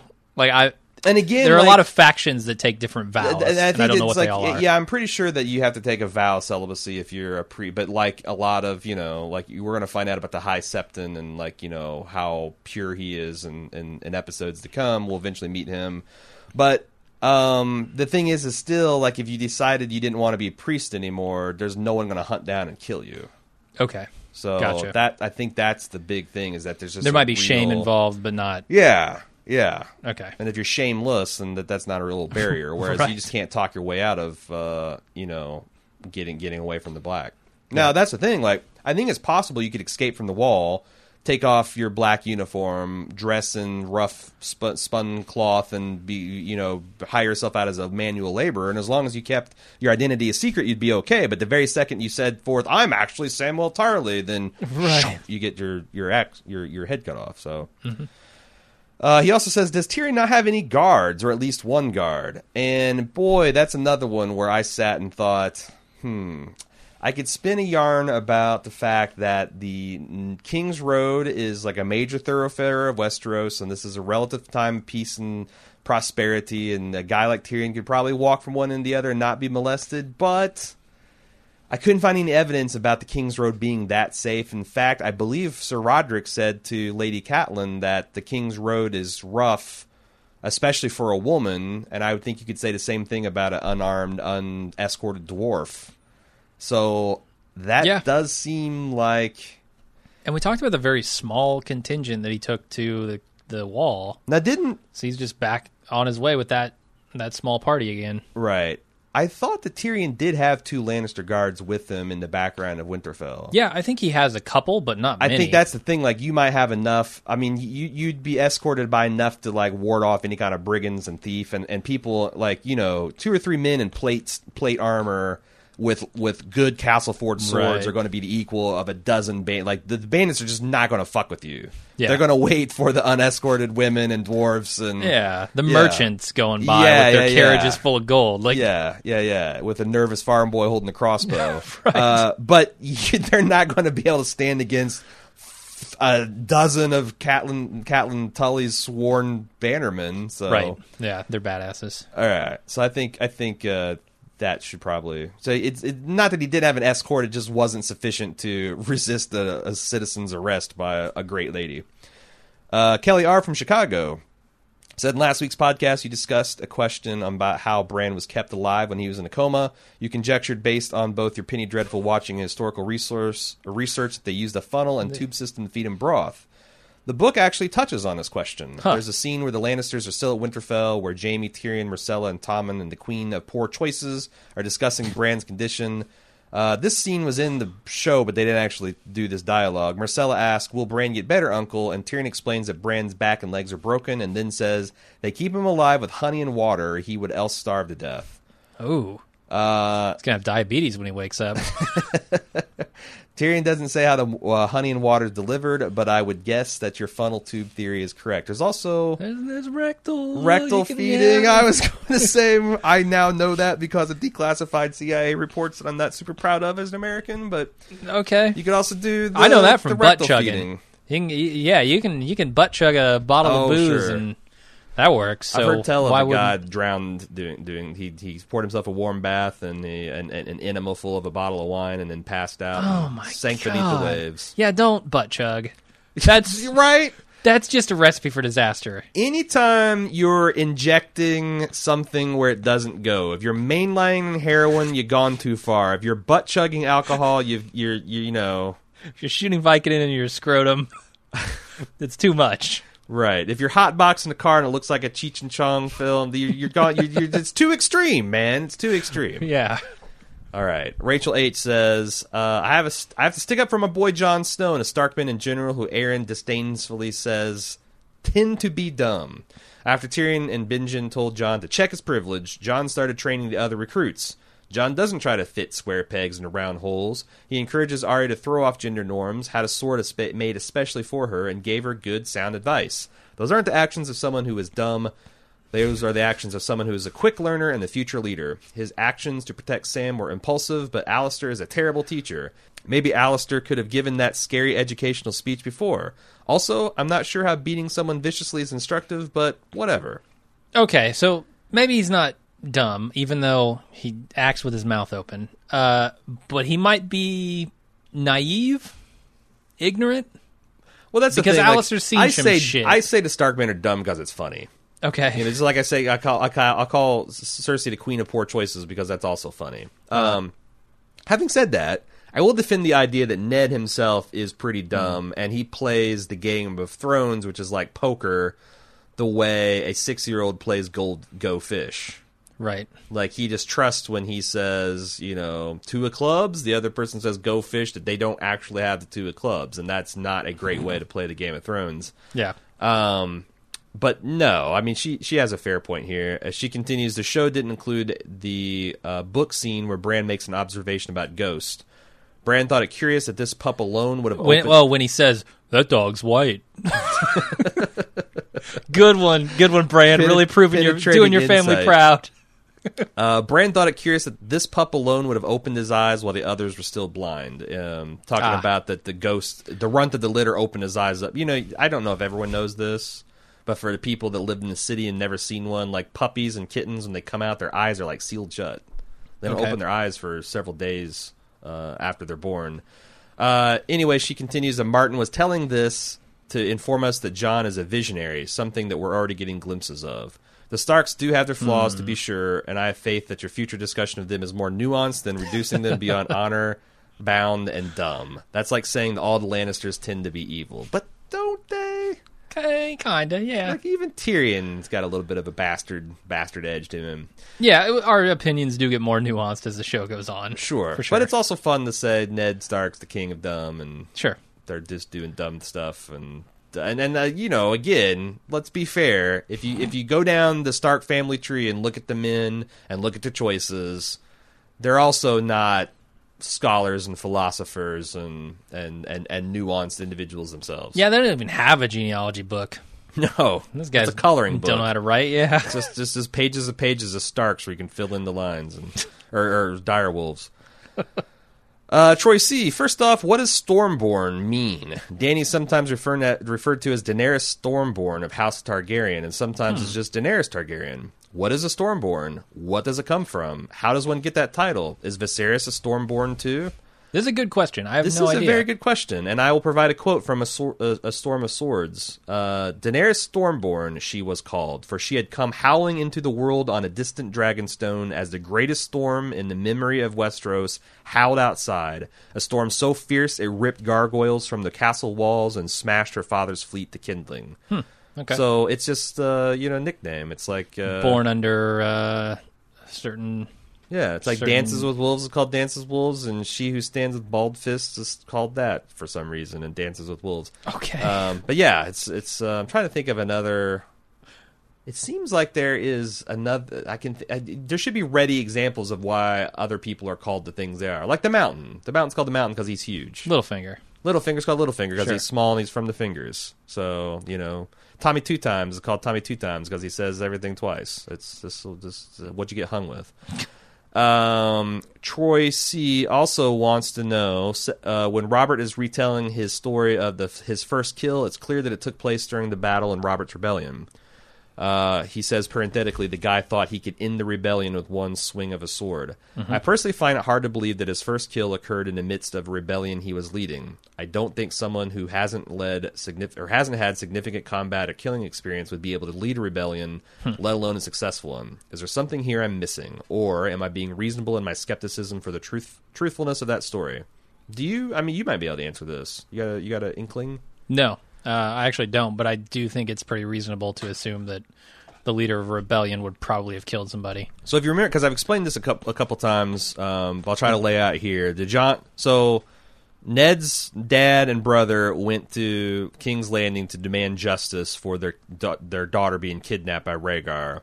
The Mad King set them. Yep. Set Eddard's father on fire, and Brandon Stark killed himself in this kind of ingenious contraption. He was essentially tied in some kind of iron noose, and there was a sword just out of his fingertips. And if he could get the sword, he could have freed himself. Shit. Yeah, he could save himself and his father, but in doing so, it strangled him. It essentially strangled him. Should have worked out his neck more. So then John Aaron, who's of the Vale, was squiring both Ned and Robert, which is why they became best bros. They went there as young men or young boys and became men in his household. And they were just on the cusp of, like, you know, being men. They were probably in their late teens. And the Mad King demanded him to turn over his ward so they could be executed too, because they didn't, you know, he didn't want another Ned Stark looking for vengeance. That's when John Aaron decided to call his banners and rebel. So to say that Robert and Ned were the leaders of the rebellion, they were the wards of the guy who rebelled, but they were also badasses in their own right. It's like, you know, yeah, they're like Kira Nerys coming up under what's his name, the real leader of the rebellion, right? Who's Kira Nerys? I know. Deep Space Nine? Oh, shit, yes. Okay. I was thinking Star Wars, and I haven't really settled into the new trilogy yet, man. I don't know everybody's names. Or it's like Robin, you know, if you dismiss Robin as the Batman's lackey, you're going to be, you know, he later grows up and becomes Nightwing, a superhero in his own right. Starts killing people. Yeah, starts killing people. So you got right, like, I'm sure Ned and Robert fought in tournaments and did things like that, but it's not a stretch to imagine in a time of relative peace that they hadn't been to war and killed anybody until that moment. And right, and it's not like Robert's at the head of that rebellion going. They became leaders through their heroic and valiant actions and the demonstrated leadership that they did in that rebellion, rather than, you know, they were the leaders from the outset. That's my interpretation of it. So, let's see here. Judd B says, "Oh, this is an existential meta question about Game of Thrones." So, and one for a change that I can actually talk about in the non-spoiler section. So, what is your opinion of the final seasons being only 7 episodes, or 7 and 7, or 7 and 6 episodes? So, since Season 7 is going to be only 7 episodes. Season 8 is going to be 6. Which, by the way, HBO confirmed that Season 8 will be the final season this week. So it looks like this stuff that was rumored is actually going to pass. And I think if I read the tea leaves, it's the Double D's desire to have done this in 7 seasons. This 7-8 split is something they came up with HBO so they can be a little bit more maybe ambitious in their storytelling and a little bit easier, because I think they're getting worn out by what is, you know, we talked about this before, but the Game of Thrones schedule is grueling for these guys. It's essentially they shoot. It's like year round. They write, they shoot, they post-produce, and as soon as the things start airing, they go right back to writing and shooting and post-production. Like, they never, ever, ever get time off. Yeah. And the time off they probably do have, they have to spend doing press shit. So, so what is their opinion? It says, would you rather see Game of Thrones take all of 2017 off and then come back around the spring of 2018 for one final 13 to 14 episode stretch? Or would you rather them do the 7-7, 7-6 split? I assume as a professional podcaster, you prefer to split seasons, as a year without Game of Thrones would have an effect on your business. Ding, ding, ding, ding. Sure. But as a fan, what do you prefer? I really do prefer the later season of no Game of Thrones in 2017 to come back in 2018 for one final mega-sized season 7, which would be a fitting tribute to the 7 themes of A Song of Ice and Fire. 7 gods, 7 kingdoms, 7 books, 7 seasons. Well, first of all, maybe they'll call this the final season, and they'll split it up into 2 like Breaking Bad did. And it will come out as one season on the DVDs or whatnot. Sure. So you'll have those 7 sets. This is a bookkeeping 2 seasons, not necessarily 2 seasons, in fact. Right. Maybe they'll do that, unless they specifically mention Season 8 in their announcement. Right. But I don't know. Personally, I like it both, you know, as a podcaster. It does give me another year of Game of Thrones, and I also don't have to skip a year, which would be very bad for business, as he said. The other thing about it is, as a fan, I don't want to wait 18 months, 2 years for new episodes. I mean, people are going to drop off. Right, here's your purity test, Judd. If I came up to you right now and I said, I have the DVD of episode 1 of season 7, you can watch it right now. Do you say, no, I'll wait till 2018 to see them all? I think 99 out of 100 Game of Thrones fans would say, and probably pay money to see it. Yeah. Like, if this thing came out for $100, 100,000 people download it and watch it. HBO should test it. That's what they Don't should give do me any it. fucking ideas, man. $100 an episode. I just feel like it's easy as an intellectual thing. Like so many book people were saying, I'm not going to watch this new season. I'm going to abstain. And I'm sure some did. But the amount that you saw in r/ASOAIAF saying that in April versus the ones that were saying it during the season, not a huge. It's much easier to say you're gonna. That's why it's like the reason I'm still fat. It's much easier to say today's the day I'm going to stop stuffing my face with food, and then tomorrow you wake up and there's still delicious food. Well, you're going to keep eating it. I think that most fans, regardless of what they say, it's kind of like the same thing in gaming. Everyone says they hate freemium, pay-to-win shit, and yet anytime it comes out there, people can't stop throwing money at it. So, yeah, and I think it's a good idea from the HBO, from the production side, too, because not only does it give them a few more episodes to really get people into it, it keeps demand high. I think if you took a 2-year break, it'd be too much, and a lot of people would drop off. Like, lives change a lot in 2 years, and you might not have room for Game of Thrones in that amount of time. And the other thing is, like, I don't want them to rush into a 13-episode season, especially at the end where things are just, they're so big right now. I mean, the work required to produce these episodes must be enormous, and I think they would have to cut corners if they produce them too fast. Excellent point, because the Double Ds have also said that 10 episodes that's not a stylistic choice. It's just not enough. That's a limit. Like, since it's a year round, like if they did 12 episodes, they'd still be, they'd have to start shooting, and the fact that they're in all these different corners of the world and getting the directors and actors schlepped around all these places, it's just... it's like the speed of light. You might want to go faster than the speed of light, but until we uncover hyperdrive, you're still stuck at the speed of light. Right. They can't make more than 10 Game of Thrones episodes. 13 seems like it'd be a huge stretch. Yeah, and they would have to cut. Something would have to give there. Yeah. And I don't want it to, as a fan. And honestly, I was excited when I heard like a 7-6 split, because to me that seems like you got the Fabergé egg theory that these are going to be even more spectacular, action-packed. These are going to be even crazier and have even higher production values and better writing and better even pacing. Like, it seems like a win-win to me. Although I will say it's going to feel weird after 7 weeks just to shut it down. Right.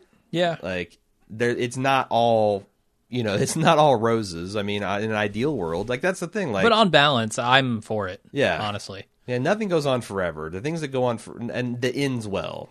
Right. If you do the thing like you just keep making it until people get tired of it, then the final product is a pale shadow of itself. So I will say one other thing is, like, I think you might be fooling yourself if you think there's only going to be 7 books too. If you recall, Martin intended this to be a trilogy, and he started hedging his bets in the last few years about whether we just have Winds of Winter and A Dream of Spring to go. He's hinted that there might be yet another book, because he's just, he has so much plot left to get out. I really want to ask you where in the story he planned on cutting it off, but we're not in the spoiler section yet, so I can't. Yeah. But I'd really like to know where along the road he was content with saying this trilogy is going to end here. Okay, well that's it for the non-spoiler feedback. So you can ask me that in a few seconds here. Sounds good. If you'd like to send feedback, do it at GameOfThrones@baldmove.com. You can discuss it amongst the fellow fans at forums.baldmove.com. And we will talk to you again next week. And if you are, wanting to stay around for spoilers, they'll be on after the music.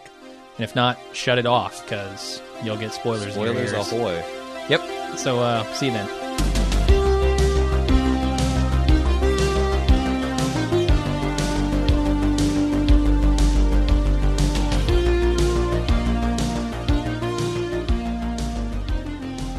And we're back with the spoiler section. Okay, tell me where the hell he was going to drop the mic on this story. Well, I think as a trilogy, that's a very good question.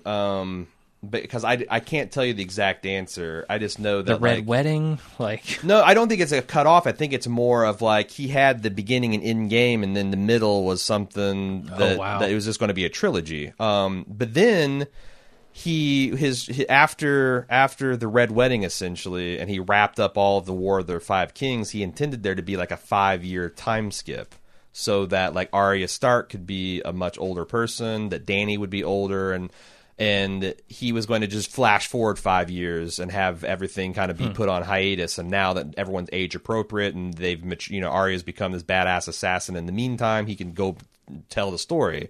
But as he started thinking about like people like Brienne and Jaime and Daenerys, and she's sitting in a slave city that she's freed, and like, how like that, he started realizing that he was going to have to do a lot of flashbacks and backstory, something he was trying to avoid. So then he just went in and started plowing into it. But then he started, coming in. It's like, well, now I've got all these people scattered to the four corners of the globe, and they've got really good reasons to be where they're at. And now I have to get in. This is this Gardner shit. It's like, he should have probably pruned a lot sooner. So that the Gap books that weren't supposed to exist were a Feast for Crows and a Dance with Dragons. Okay. So there's 2 phone book sized books that he was just going to skip over with the passage of time, and try to just fill it in with context. Yeah, I've often wondered, because I think, boy, sometimes I wonder which would have been better, because he could have yada-yada'd a lot of Dany and Jon. Although the Jon stuff was super interesting too. Like, and they weren't at a point where you could really put him in stasis, because like, why would the White Walkers wait for 5 years? Sure. Why? There's a lot of things where like he introduced, and we've talked about this too, like in the show, it almost stretches credibility that this show has been going on for years, and the White Walkers were introduced in the very first episode, and they're just chilling. Yep. There's biding their time and waiting for Bran to get to where he needs to be, and like I wonder if that'll be a criticism in the future, where people like, if you step back, Game of Thrones is awesome, but if you step back and look, there's a lot of like questions, and some of those, like, when we do our Star Wars podcast, like, you can, as genuine loving fans, nitpick a lot of shit, because in everything there's like always a frayed in here or there that doesn't make sense. But yeah, that's kind of like the big thing of like, winter is coming. Why is it taking so long? Sure. Anyway, let's get down to the spoiler. What did you? I have a bunch of stuff. Did you have anything? Who do you want to go first? I mean, do you want to go back to this idea about the common people not caring what games the High Lords are playing? Sure, what why not? Jorah seems to think. I mean, because, we talked in later seasons, in the latest season actually, about the kind of position that Cersei's in. And we've talked about how Tyrion's going to be perceived when he comes back. And according to Jorah here, nobody gives a shit. Mm-hmm. And that's kind of how I've mostly felt the entire time. But... a lot of the audience and a lot of people who listen to our podcast kind of think that they will care. Well, I think... because he's been so demonized, especially like Tyrion. Yeah, and I think Jorah is right. And so is like when Varys later on in season 2 gives Tyrion the parable about the, you have a priest, a merchant, and a king, and there's a sellsword in the room, and they all try to tell the sellsword who to kill. Who does the sellsword listen to? And, that's like essentially where does the power reside? And I think both of these parables are supposed to say that like the power resides in the people. And I don't think it doesn't matter if a person's not well liked. I think that if you're well liked, it buys you up some breathing room for when things are bad. Gives you time to right the ship and get things back before the people start calling for your heads. Whereas if you're a vicious cunt of a ruler, the second things go bad, the people start rioting and throwing shit at you in the streets and stuff. So it's not that it doesn't matter. It's just that if you're a terrible ruler, it's probably not going to get to the parts where it does matter. And also, if you're a guy like Stannis, which people tend to hate, I bet if Stannis sits on the Iron Throne, the fucking realm works like clockwork. Okay. And like, yeah, people hate him and don't like him, but on the other hand, there's food in King's Landing, and it's safe to walk around at night, and I don't have, thugs like the Mountain running around and busting people, squeezing people's head and popping them like melons. So I do think that that's the thing. It's like, and it's what's funny is like I think everyone's on a spectrum of where they believe, like, how much a ruler being liked and respected and feared, and essentially all these people on all these different spectrums trying to argue about what's the one true answer. Sure. it's kind of like the old Star Wars games where like you could be a good guy and then you choke a Jawa and now you're a dark Jedi. It's like that's not really how it works. There's lots of gray areas between the light and the dark. I want to talk about this. So this saddle design launched so much tinfoil because there's this intriguing concept in the books about the dragon. The dragon has 3 heads, and there's 3 dragons, and you're presumably going to need 3 dragon riders, which is symmetrical in the same way that Aegon the Conqueror came over from Essos. He had 3 dragons. He had himself and his 3 sister wives. And each dragon needs a rider. People were like, oh, well, Tyrion can design a saddle, so his little stumpy dwarfish legs can ride a dragon, or Bran can warg, so he's going to warg into a dragon, and Dany, of course, will. I feel like this season dumped a little bit of cold water on that, because it just seems like you just ride a dragon. You just jump up on him and ride. Yeah, Dany certainly can. I mean, maybe Tyrion needs this saddle design, and maybe Bran can warg, but it does seem like there's not as much specialness about training and riding a dragon as I would have surmised from reading just the books to this point.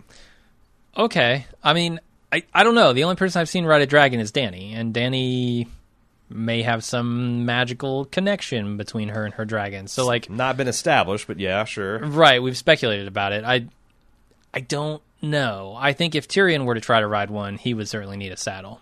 And this saddle that he's designed already for Bran here is designed to kind of clamp onto the legs and keep the rider in position. Right. Which means he could do fucking backflips and barrel rolls all day on his dragon and never go anywhere. Sure. I'm hoping. Still got my fingers crossed. Another throwaway Tyrion line, he refers to Theon's uncles responsible for burning the fleet at Lannisport. In the books, Theon does have 2 uncles. He has Victarion and Euron. In the show, we only meet Euron. Yeah, but he does show up and look like he's going to try to throw a monkey wrench in the whole Iron Island situation. Yeah, more on that later.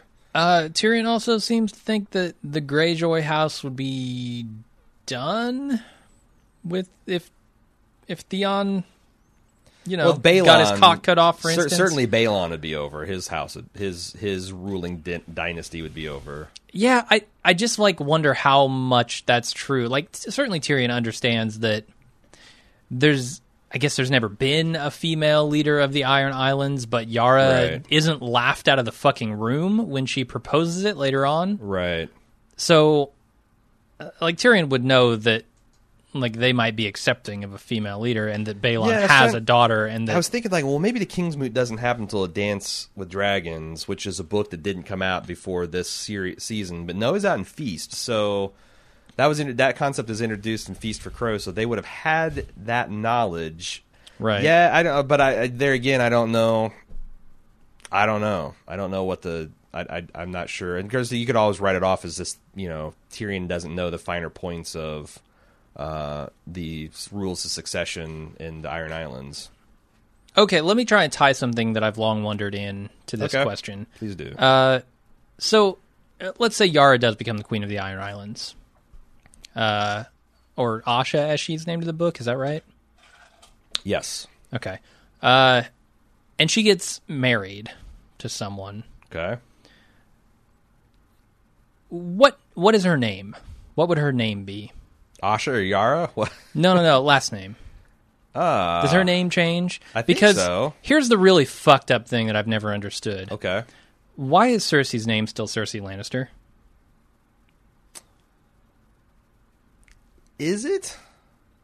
Why does everyone refer to Cersei as Lannister? Because Robert dies so early in the thing, but she's certainly married, and she's certainly consummated that marriage. And there's no way that a king would not make his wife take his name. Well, right? I also thought that, in the show, they've also been pretty brazen about really lining up the Joffrey and all the kids. I guess they do have their crowns are all antlers, but everything else about them is lion. I mean, maybe she's just a Lannister by house reputation, and her actual name is Cersei Baratheon, but nobody refers to her as that. Right. They always say Cersei Lannister every time they get every time they talk about her. Yeah, And but I that's the never thing, like, understood early on in that. the series, like Ned in this season, Ned's going to write a letter that Stannis is going to copy to the whole realm, accusing Cersei of being, of all the children being product of incest between her and Jaime. So it could be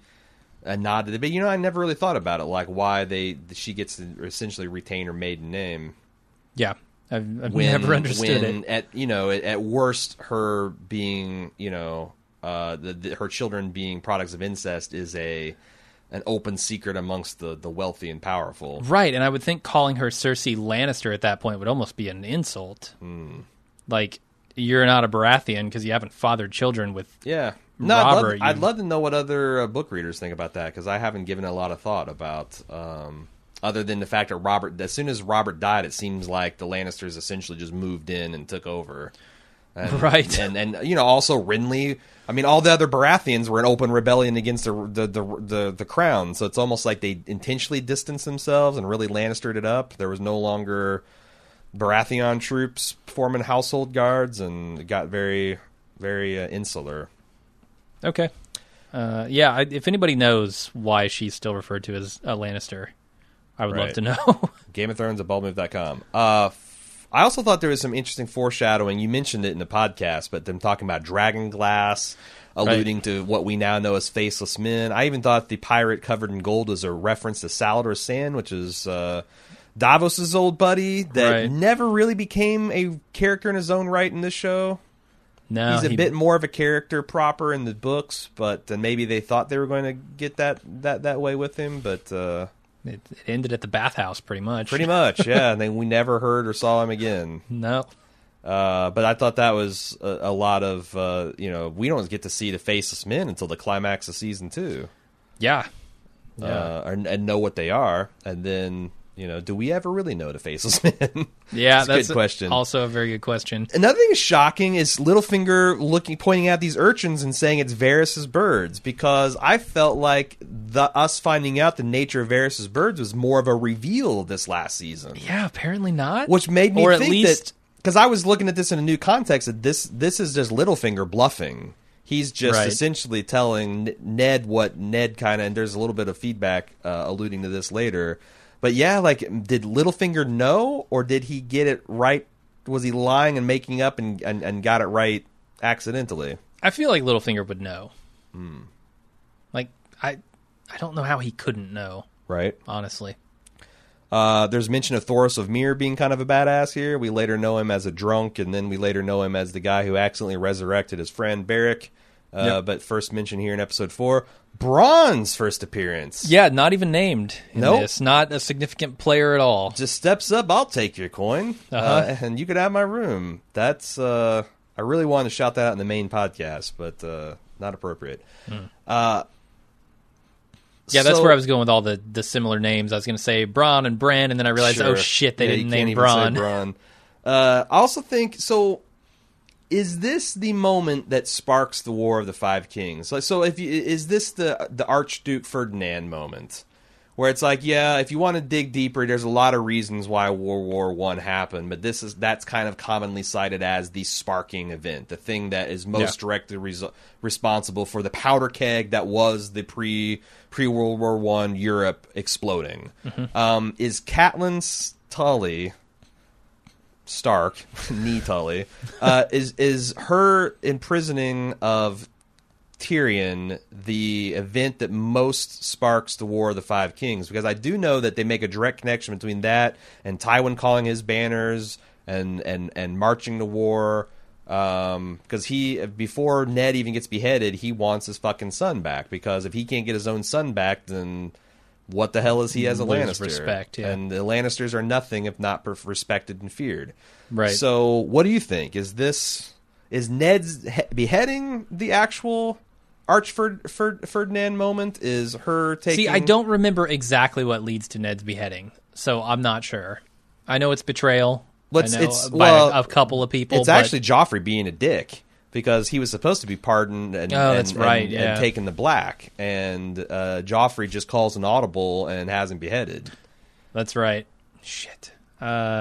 Because it's very arguable. You know what? It's very arguable that if Ned takes the black, then they negotiate, and then Tyrion gets eventually found innocent of his trial, and that things kind of would have simmered down. So it seems like Ned's beheading is the ultimate. That's the last thing. That's the last straw before the realm erupts into war. Yeah, it makes sense. I mean, that's the most momentous event that happens. But you never know, because at that point, Ned had already wrote to Stannis, who was going to raise his banners and ride against the Lannisters anyway. Like, Robert dying, Robert getting gored by the boar, that's another one. Does Ned figure this out? Is that... What do you mean? Like this whole John Aaron thing? Oh, yeah, Ned figures I can't even remember. Yeah, Ned figures it all out, and like an idiot, he goes and confronts Cersei rather than securing his own position. Right, okay. And, you know, he trusted Littlefinger, which was a bad call, There's your dumb Stark stuff coming into play. Yeah, and that's the thing. Like, Ned fully trusts Littlefinger. Yeah. In this scene, like, even though he tells him not to. Oh, you should have watched The Wire. That was your biggest mistake.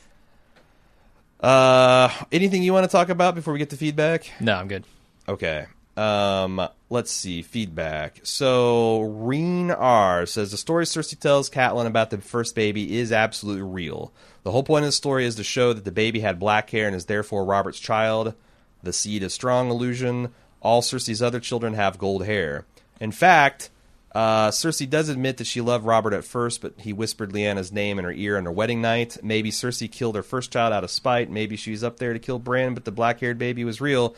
Where? Okay. So here's the thing. There's no next evidence episode, yeah. people reminded me that the Cersei and Robert had this wonderful scene where they kind of talk, and they're like, you know, this old married couple about, you know, how their marriage has held the realm together and they don't love each other. But Cersei specifically mentions to him that I still loved you even when we had that first child together. And he doesn't say, like, what are you talking about, woman? What's this child you talked about that we died?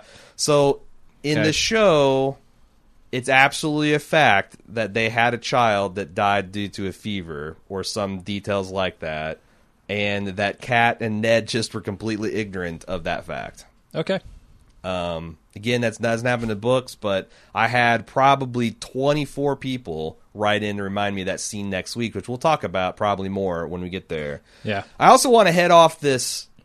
I am not going to rehash the seed is strong bullshit again. Like, what will happen is people will argue science, and they'll argue... You're talking about the hair colors? Yes, and they'll argue genetics, and they'll get Punnett squares out, and then they'll talk about plot holes, and I don't care. I don't care. I went through all this 5 years ago, and if it's I not get it written down in the lineage of the great houses, I don't want to hear it. I'm just saying, like, I don't, because it's there's no way to really square it. I mean, the way I personally square it is I think that Ned and Jon were right about the Lannisters, but for the wrong reason. Like, it's not. There is no genetics that says if you have a black-haired man having sex with a blonde-haired woman that you can't have 3 blonde kids. It's unlikely, Sure, but it's possible. Okay, done. So no more I don't rehashing. want. I'm not, like, you can write as much as you want. I'm not reading anything about the seed of strong shit. Okay. I'm not doing it. Not doing it. It's whether it's a plot hole, science. I don't care. I don't care. It's a fact in this universe that Ned did this investigation and led to this findings, and those findings were correct. So I'm just telling you, people, I'm not getting into the seed of strong stuff. Okay. It already started happening this week. We haven't even really gotten into it. So, Georgia T says, when Kat was talking to Rob's fiancée/wife, Talisa, in season 3 about how she prayed Jon would die, then he got sick, so she prayed he'd get better, and that if he did, she'd be a good mother to him, but then in the end, she couldn't bring herself to fulfill her obligation. I wonder whether she's angry at Jon and herself because she felt like she used all of her capital with the gods on getting Jon better. And because she didn't keep up her end of the bargain, she's now powerless to help Bran. In episode 2, when Jon comes in to say goodbye, her anger at herself as well as Jon completely boils over. That's plausible. She helped so many old ladies cross the street in the years leading up, and she's just never going to bank that many The 7 good gods, deeds. like, what did you do for me lately? Right. You made a promise, you went back on it, how are you to know? But this makes sense because Catelyn is, by all appearances, very devout with this religion of the 7. So I could see her thinking that she betrayed the gods and they helped her, and then she didn't keep up her end of the bargain, so now... Yeah, that's reasonable. Yeah, so good point there, Georgia. Angie K says in episode 1, Jamie pushes Bran out of the window, leading to his destiny of being paraplegic and perhaps even his destiny of being the Three-Eyed Raven. It seems Jamie did that because Bran caught him fucking his sister Cersei. But later on in episode 7, Cersei admits the truth to Ned Stark, and it does seem throughout the series that no one is really surprised to find out that the kids are Jaime's. So why try to kill Bran? Or is it really some unknown information that is being revealed throughout season 1? What do you think, Jim? Because she's essentially asking if Jaime and Cersei's kids being Robert Baratheon's kids in some cuckoo situation is essentially an open secret, then why bother killing Bran? I don't think it is an open secret. I mean, I don't know. I guess maybe they go a little bit over the line to me of it being an open secret later in the show. Like, there's discussion.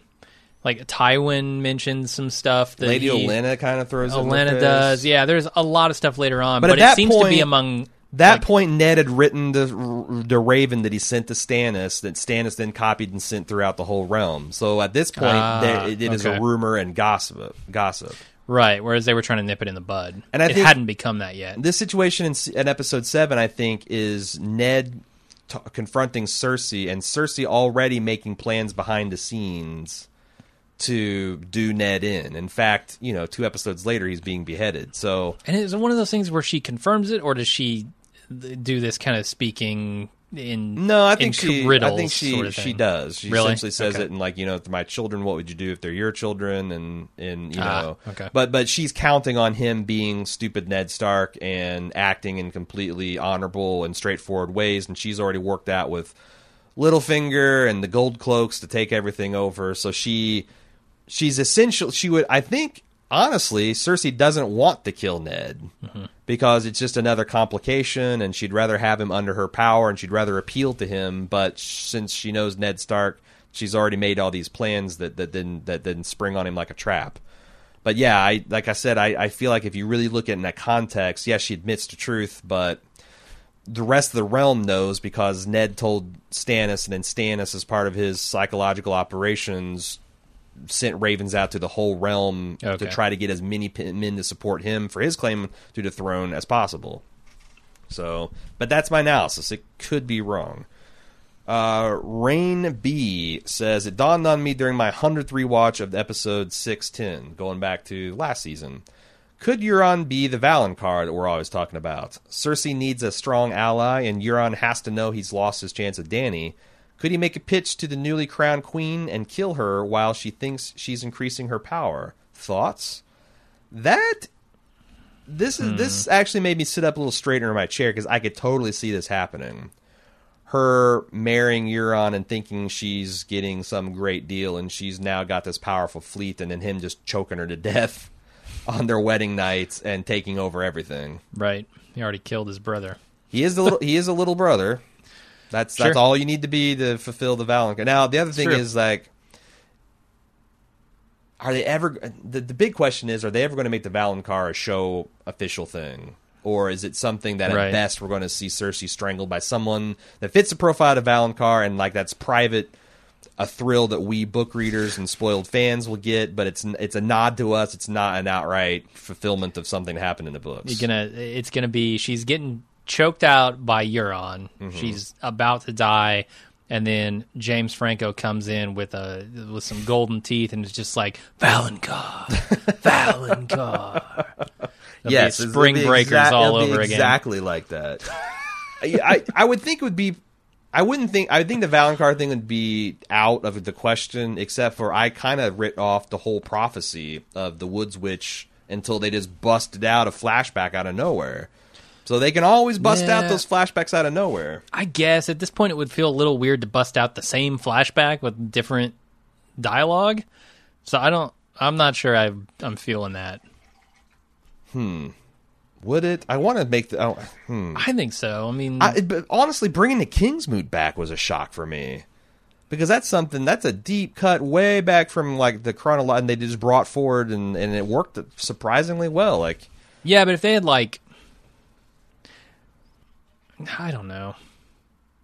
I forget exactly where it cuts off with Cersei and the witch. I think they could talk a little bit more. Yeah. But I'm trying to think of a good analogy, like if Euron had become king and they cut it there. Well, I'm thinking, like, what if... So Jaime and her are having a conversation early next season, and she hears that Dany is sailing with Tyrion, and, like, she's just losing her shit about it. And Jaime's like, what the fuck are you so worried about our little deformed brother about? And she drops, it's like, I never told you the whole story behind the prophecy. And she says, it wasn't just that my children are going to die, which they now have, but but this queen is going to bring me down, and this Valonqar is going to be the one that does me in. And now this queen, this young, beautiful queen's coming over with the Valonqar. Like, I could see... Right. And, you know, I'm not a great writer. So. The Double Ds and their whole stable of writers are excellent writers. I don't want to underestimate what they can do. Fair enough. But we'll see. We'll see. I don't think... Like, we get through 7 episodes next season, and there's no Valonqar, then I'm going to say there's probably no Valonqar. Does it have to be the littlest brother? No. Or could it just be any brother who's younger than another sibling? I think it literally means little brother. That's Jaime is technically one, because he was born... seconds after... Yeah, grasping Cersei's heel. Right. I don't think that's actually... I'm conflating a biblical Esau Jacob thing with... But it's kind of that same thing. He just came out to shoot right after her. Sure. Matthew L. from Scotland said, I've been a big fan of podcasts for the last 2 seasons. I've become so Game of Thrones obsessed over season 6, rewatching every episode 2 or 3 times and listening to all your podcasts. I finally decided to read the books. I felt like it was a good point, as the books would just enhance my knowledge without spoiling anything major, as I was already aware of many such plot points such as the Lady Stoneheart, Grand Northern Conspiracy, etc. And I was so right. It is genuinely incredible coming to the books this way around.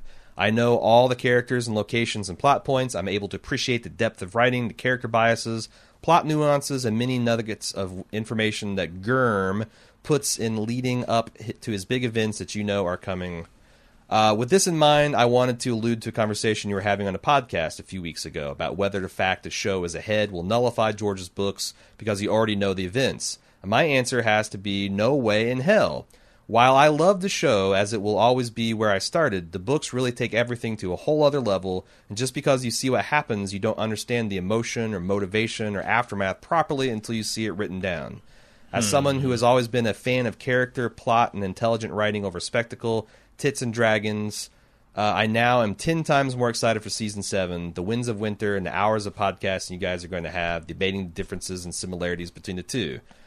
So, I kind of feel like this guy, Matthew from Scotland, is largely of the right of it, because I came at it the same way. I know that I got through the first season completely not reading anything. I think I read Game of Thrones between Season 1 and 2. And then, like, I read, after Season 2, I read, like, all the way up to, like, Feast. And I agree with him. Like, it helped me because I already knew all the characters and places, and I just got a lot more lore, a lot more of the mythology, and a lot more of the character. And it's just, you know, there's just, like, so much more machinations and political intrigue and stuff. Yeah. Like, as much as you like the political intrigue, like, it really takes a back seat in the show as compared to the books. And, like, if you like Tyrion in Season 2, Tyrion is, like, so much more awesome in the books in either Clash of Kings or Storm of Swords. I always get the two confused. So I agree. Like, I feel like that even if everyone's completely satisfied with the show, that you're going to have still a lot of people wanting to read the books to get, you know, the ring their experience out. You know, there's going to be some show fans that never read the books. I'm sitting across the table from one of them. Probably. I mean, if I did, I'd go audiobook, but, you know, it's the same thing. Yeah. So you're going to have... But I think that, you know, like we said before, certainly the vast majority of book readers are going to still finish it. And I still think there's going to be a lot of people, unless Game of Thrones just turns out to be complete shit, that are going to, like, want to extend their enjoyment of the series and go back and read the books as another way to experience it. And even if it is shit, there's still going to be a lot of a lot of show fans that want to see if the books are better or vice versa. So... yeah, I think Matthew is onto something there. Okay, I largely agree. It's kind of bolts on a medium change to my idea of not liking spoilers, because you get 2 levels of enjoyment on 2 subsequent watches when you don't have them. So, like, you watch through the show the first time, you have no spoilers, and everything is amazing because you don't see the twists and turns coming. Right. Then the second time through, it is amazing because it's once again amazing because now you do see them. You see how it's all constructed. And with the books, I also think it's interesting that you get more details. Things are a little different, so you kind of get the best of both worlds. Yeah, I think either way you go, reading books first and then watching the show, or vice versa. It seems like the crucial thing is to always start with the lower resolution copy. Because if you read the higher... Okay. It's like if you play the special edition version of the video game with upgraded graphics, no one's going to go back and play the shitty version. So, like, Game of Thrones, like, I think it's better if you... Okay, maybe it doesn't work both ways. I guess I buy that There's argument. some books, like The Godfather is a good example. I think The Godfather film is awesome, and you can read the books and still appreciate how awesome it is. And they're, like, to me, almost the closest I can think of, like, parody one-to-one. Like, the experience of reading The Godfather is as enjoyable as the experience of watching The Godfather, especially if you put The Godfather 1 and 2 together, like in the Saga edition.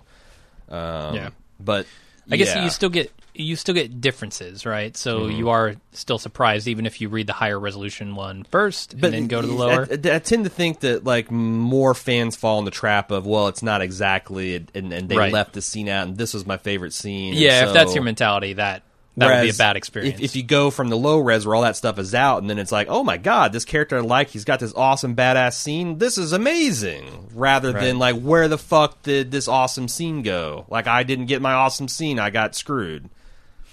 Okay, it's like if I give you $1 a week and then I give you $2 a week, you're excited. If I give you $2 a week and I catch back the $1, you're fucking disappointed. Sure. Whatever. Economics. Stella, I tried this new thing this week where I prepared for class ahead of time by watching Bastard, Cripples, and Broken Things before your episode airs.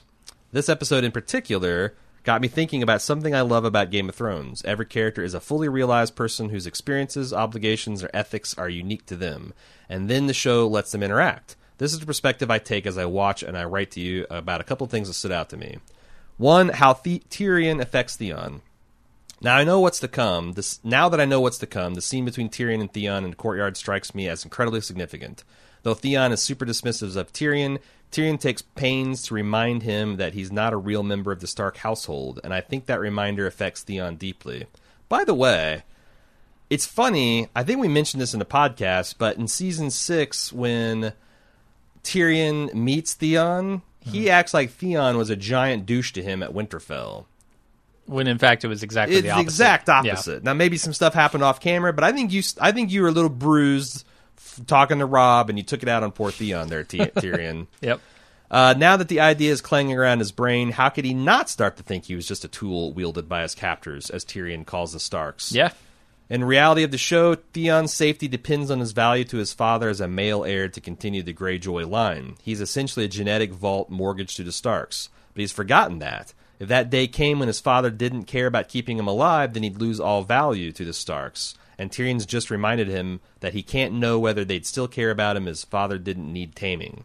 Tyrion reminds Theon that it's his father's care that keeps him alive, not the Starks, and reminds Theon how fragile his safety is by threatening to tell Balon that his son's loyalties have shifted. That gut punch of fear must have really been a reality check for Theon. I think this is the spark that starts Theon feeling that he has something to prove to his father and bitter towards the Starks. Could the guilt and bitterness sparked from this conversation have paved the way for all his decisions from here on out?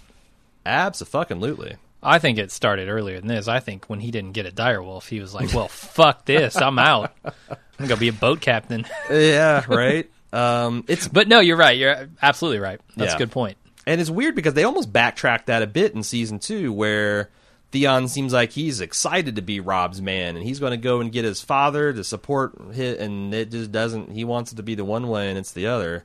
Yeah. She continues, Littlefinger's dominoes. I'm also struck by the scene in the courtyard where Littlefinger gives Ned the lead about Sir Hugh. Future Vision me sees the scene like this. Peter must have just learned that Ned found the genealogy book that would have put him on the hot trail of the Baratheon Lannister kid's parentage, one of Littlefinger's platinum-level secrets. I think he found himself in danger of losing that secret's power if Ned barreled through like the bull that he is. I think Littlefinger then gives Ned the tip about Sir Hugh to distract him long enough for Littlefinger to get his ducks in a row lined up against him. At the same time, Littlefinger puts on that shadow play to cast innocent kids and gardeners as nefarious spies, tickling all of Ned's paranoia, censors, and prejudices against Southerners. I think we'll soon see that Littlefinger manipulated Ned into uncovering the secret, but then keeping it close to his chest, essentially making Ned a ticking time bomb delayed just long enough to let Littlefinger get his alliances straight with the Lannisters. Then he waits for Ned to blow, which he invariably does. I think this is what Peter means when he says he climbs the ladder of chaos. He knows enough secrets that he can operate from a bird's eye view, so see more of the world, like this thing with Ned, that are games to be played. He can also see chaos as a ladder to climb because he's removed from the consequences of that chaos. He's essentially above it right now. Happily, as viewers who know the future, we kind of are too, and we can see patterns only Littlefinger could see, now that we know what Littlefinger knew then. Okay, the problem is I don't know what Littlefinger knew then. So, refresh my memory if you can.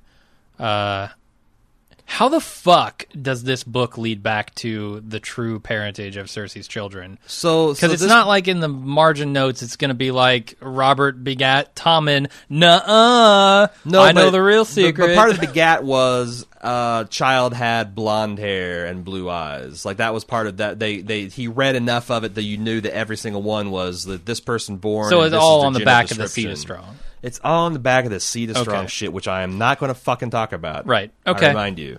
That clears it up without actually clearing it up. But it clears it up in terms of the fiction. What she's supposing, which I don't know we have clear evidence, but it makes sense, is that Stella's asserting that Littlefinger knew about the true lineage of the Baratheon land, which makes sense. And he pointed honestly. Ned down the road for him. And Varys both, like, if they don't know it, they're fucking fools. Sure.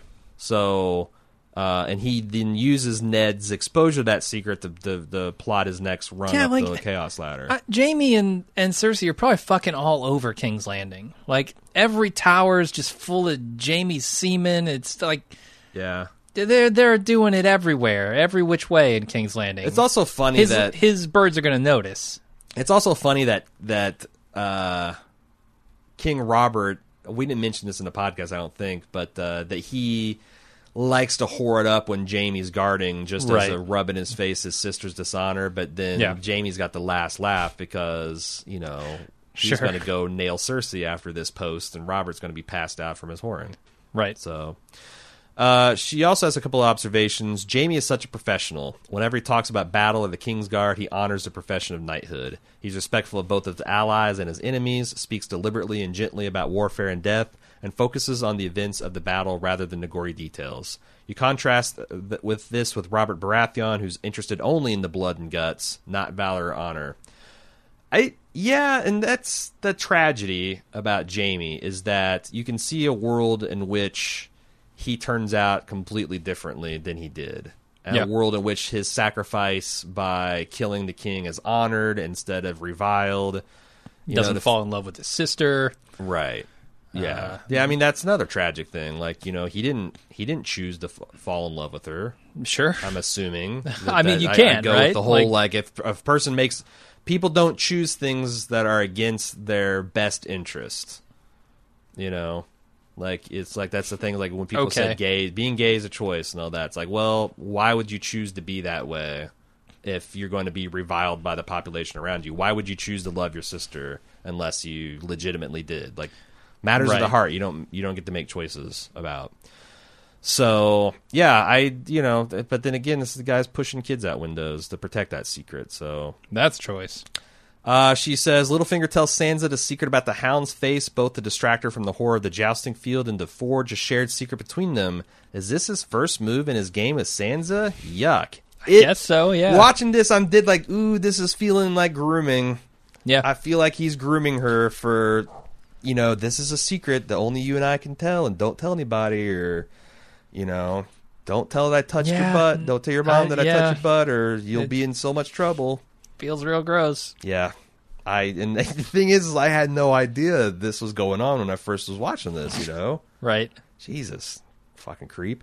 Littlefinger got Lysa to knight Sir Hugh in exchange for his poisoning of Jon Arryn, right? Right. Yeah. Seems to line up. That's what I assume. And then Lysa and Littlefinger made sure Sir Hugh had the faulty, quote-unquote, new armor so that the Mountain could get his lance into the weak spot to take out Sir Hugh, the loose end, right? That's the plot we know about so far? Yeah, it seems like that is all engineered by Littlefinger, which I always took it as I think it's season 4, maybe it's season 5, where he kind of gives his he takes Sansa aside and like shows her the grandeur of his plan, and like, who do you think killed Jon Arryn, and who do you think did this, and who? I always thought is that after the poisoning of Joffrey? It like, is right when they're on the boat. I think it's when they're on the boat yeah. going to the Littlefinger, the littlest of fingers. I always felt that was kind of like new information, but it does seem like this is all laid out in front of us. Yeah, it's a lot more plain the second time around. Yeah. Pretty easy to see. Yeah, I mean, some of this could just be seen... The first time around, I was swimming in, trying to get the names. Who the fuck are these people? Where the hell are they? Yeah. What's happening? The second time around, I know all the characters, all the important ones anyway, and so I can watch the actual movement of everything, the pieces. It's pretty cool. It seems like it tracks pretty clean, other than some details about Cat and Ned not knowing about royal babies being born and killed, but what are you going to do? Lineage markers and all kinds of, Sure. So that's the episode for the week. We'll be back next week for more full coverage, but until then, send in your feedback at Game of Thrones at baldmove.com, and also you can discuss it on the forums at forums.baldmove.com. Sounds good. See you guys next week. Bye-bye.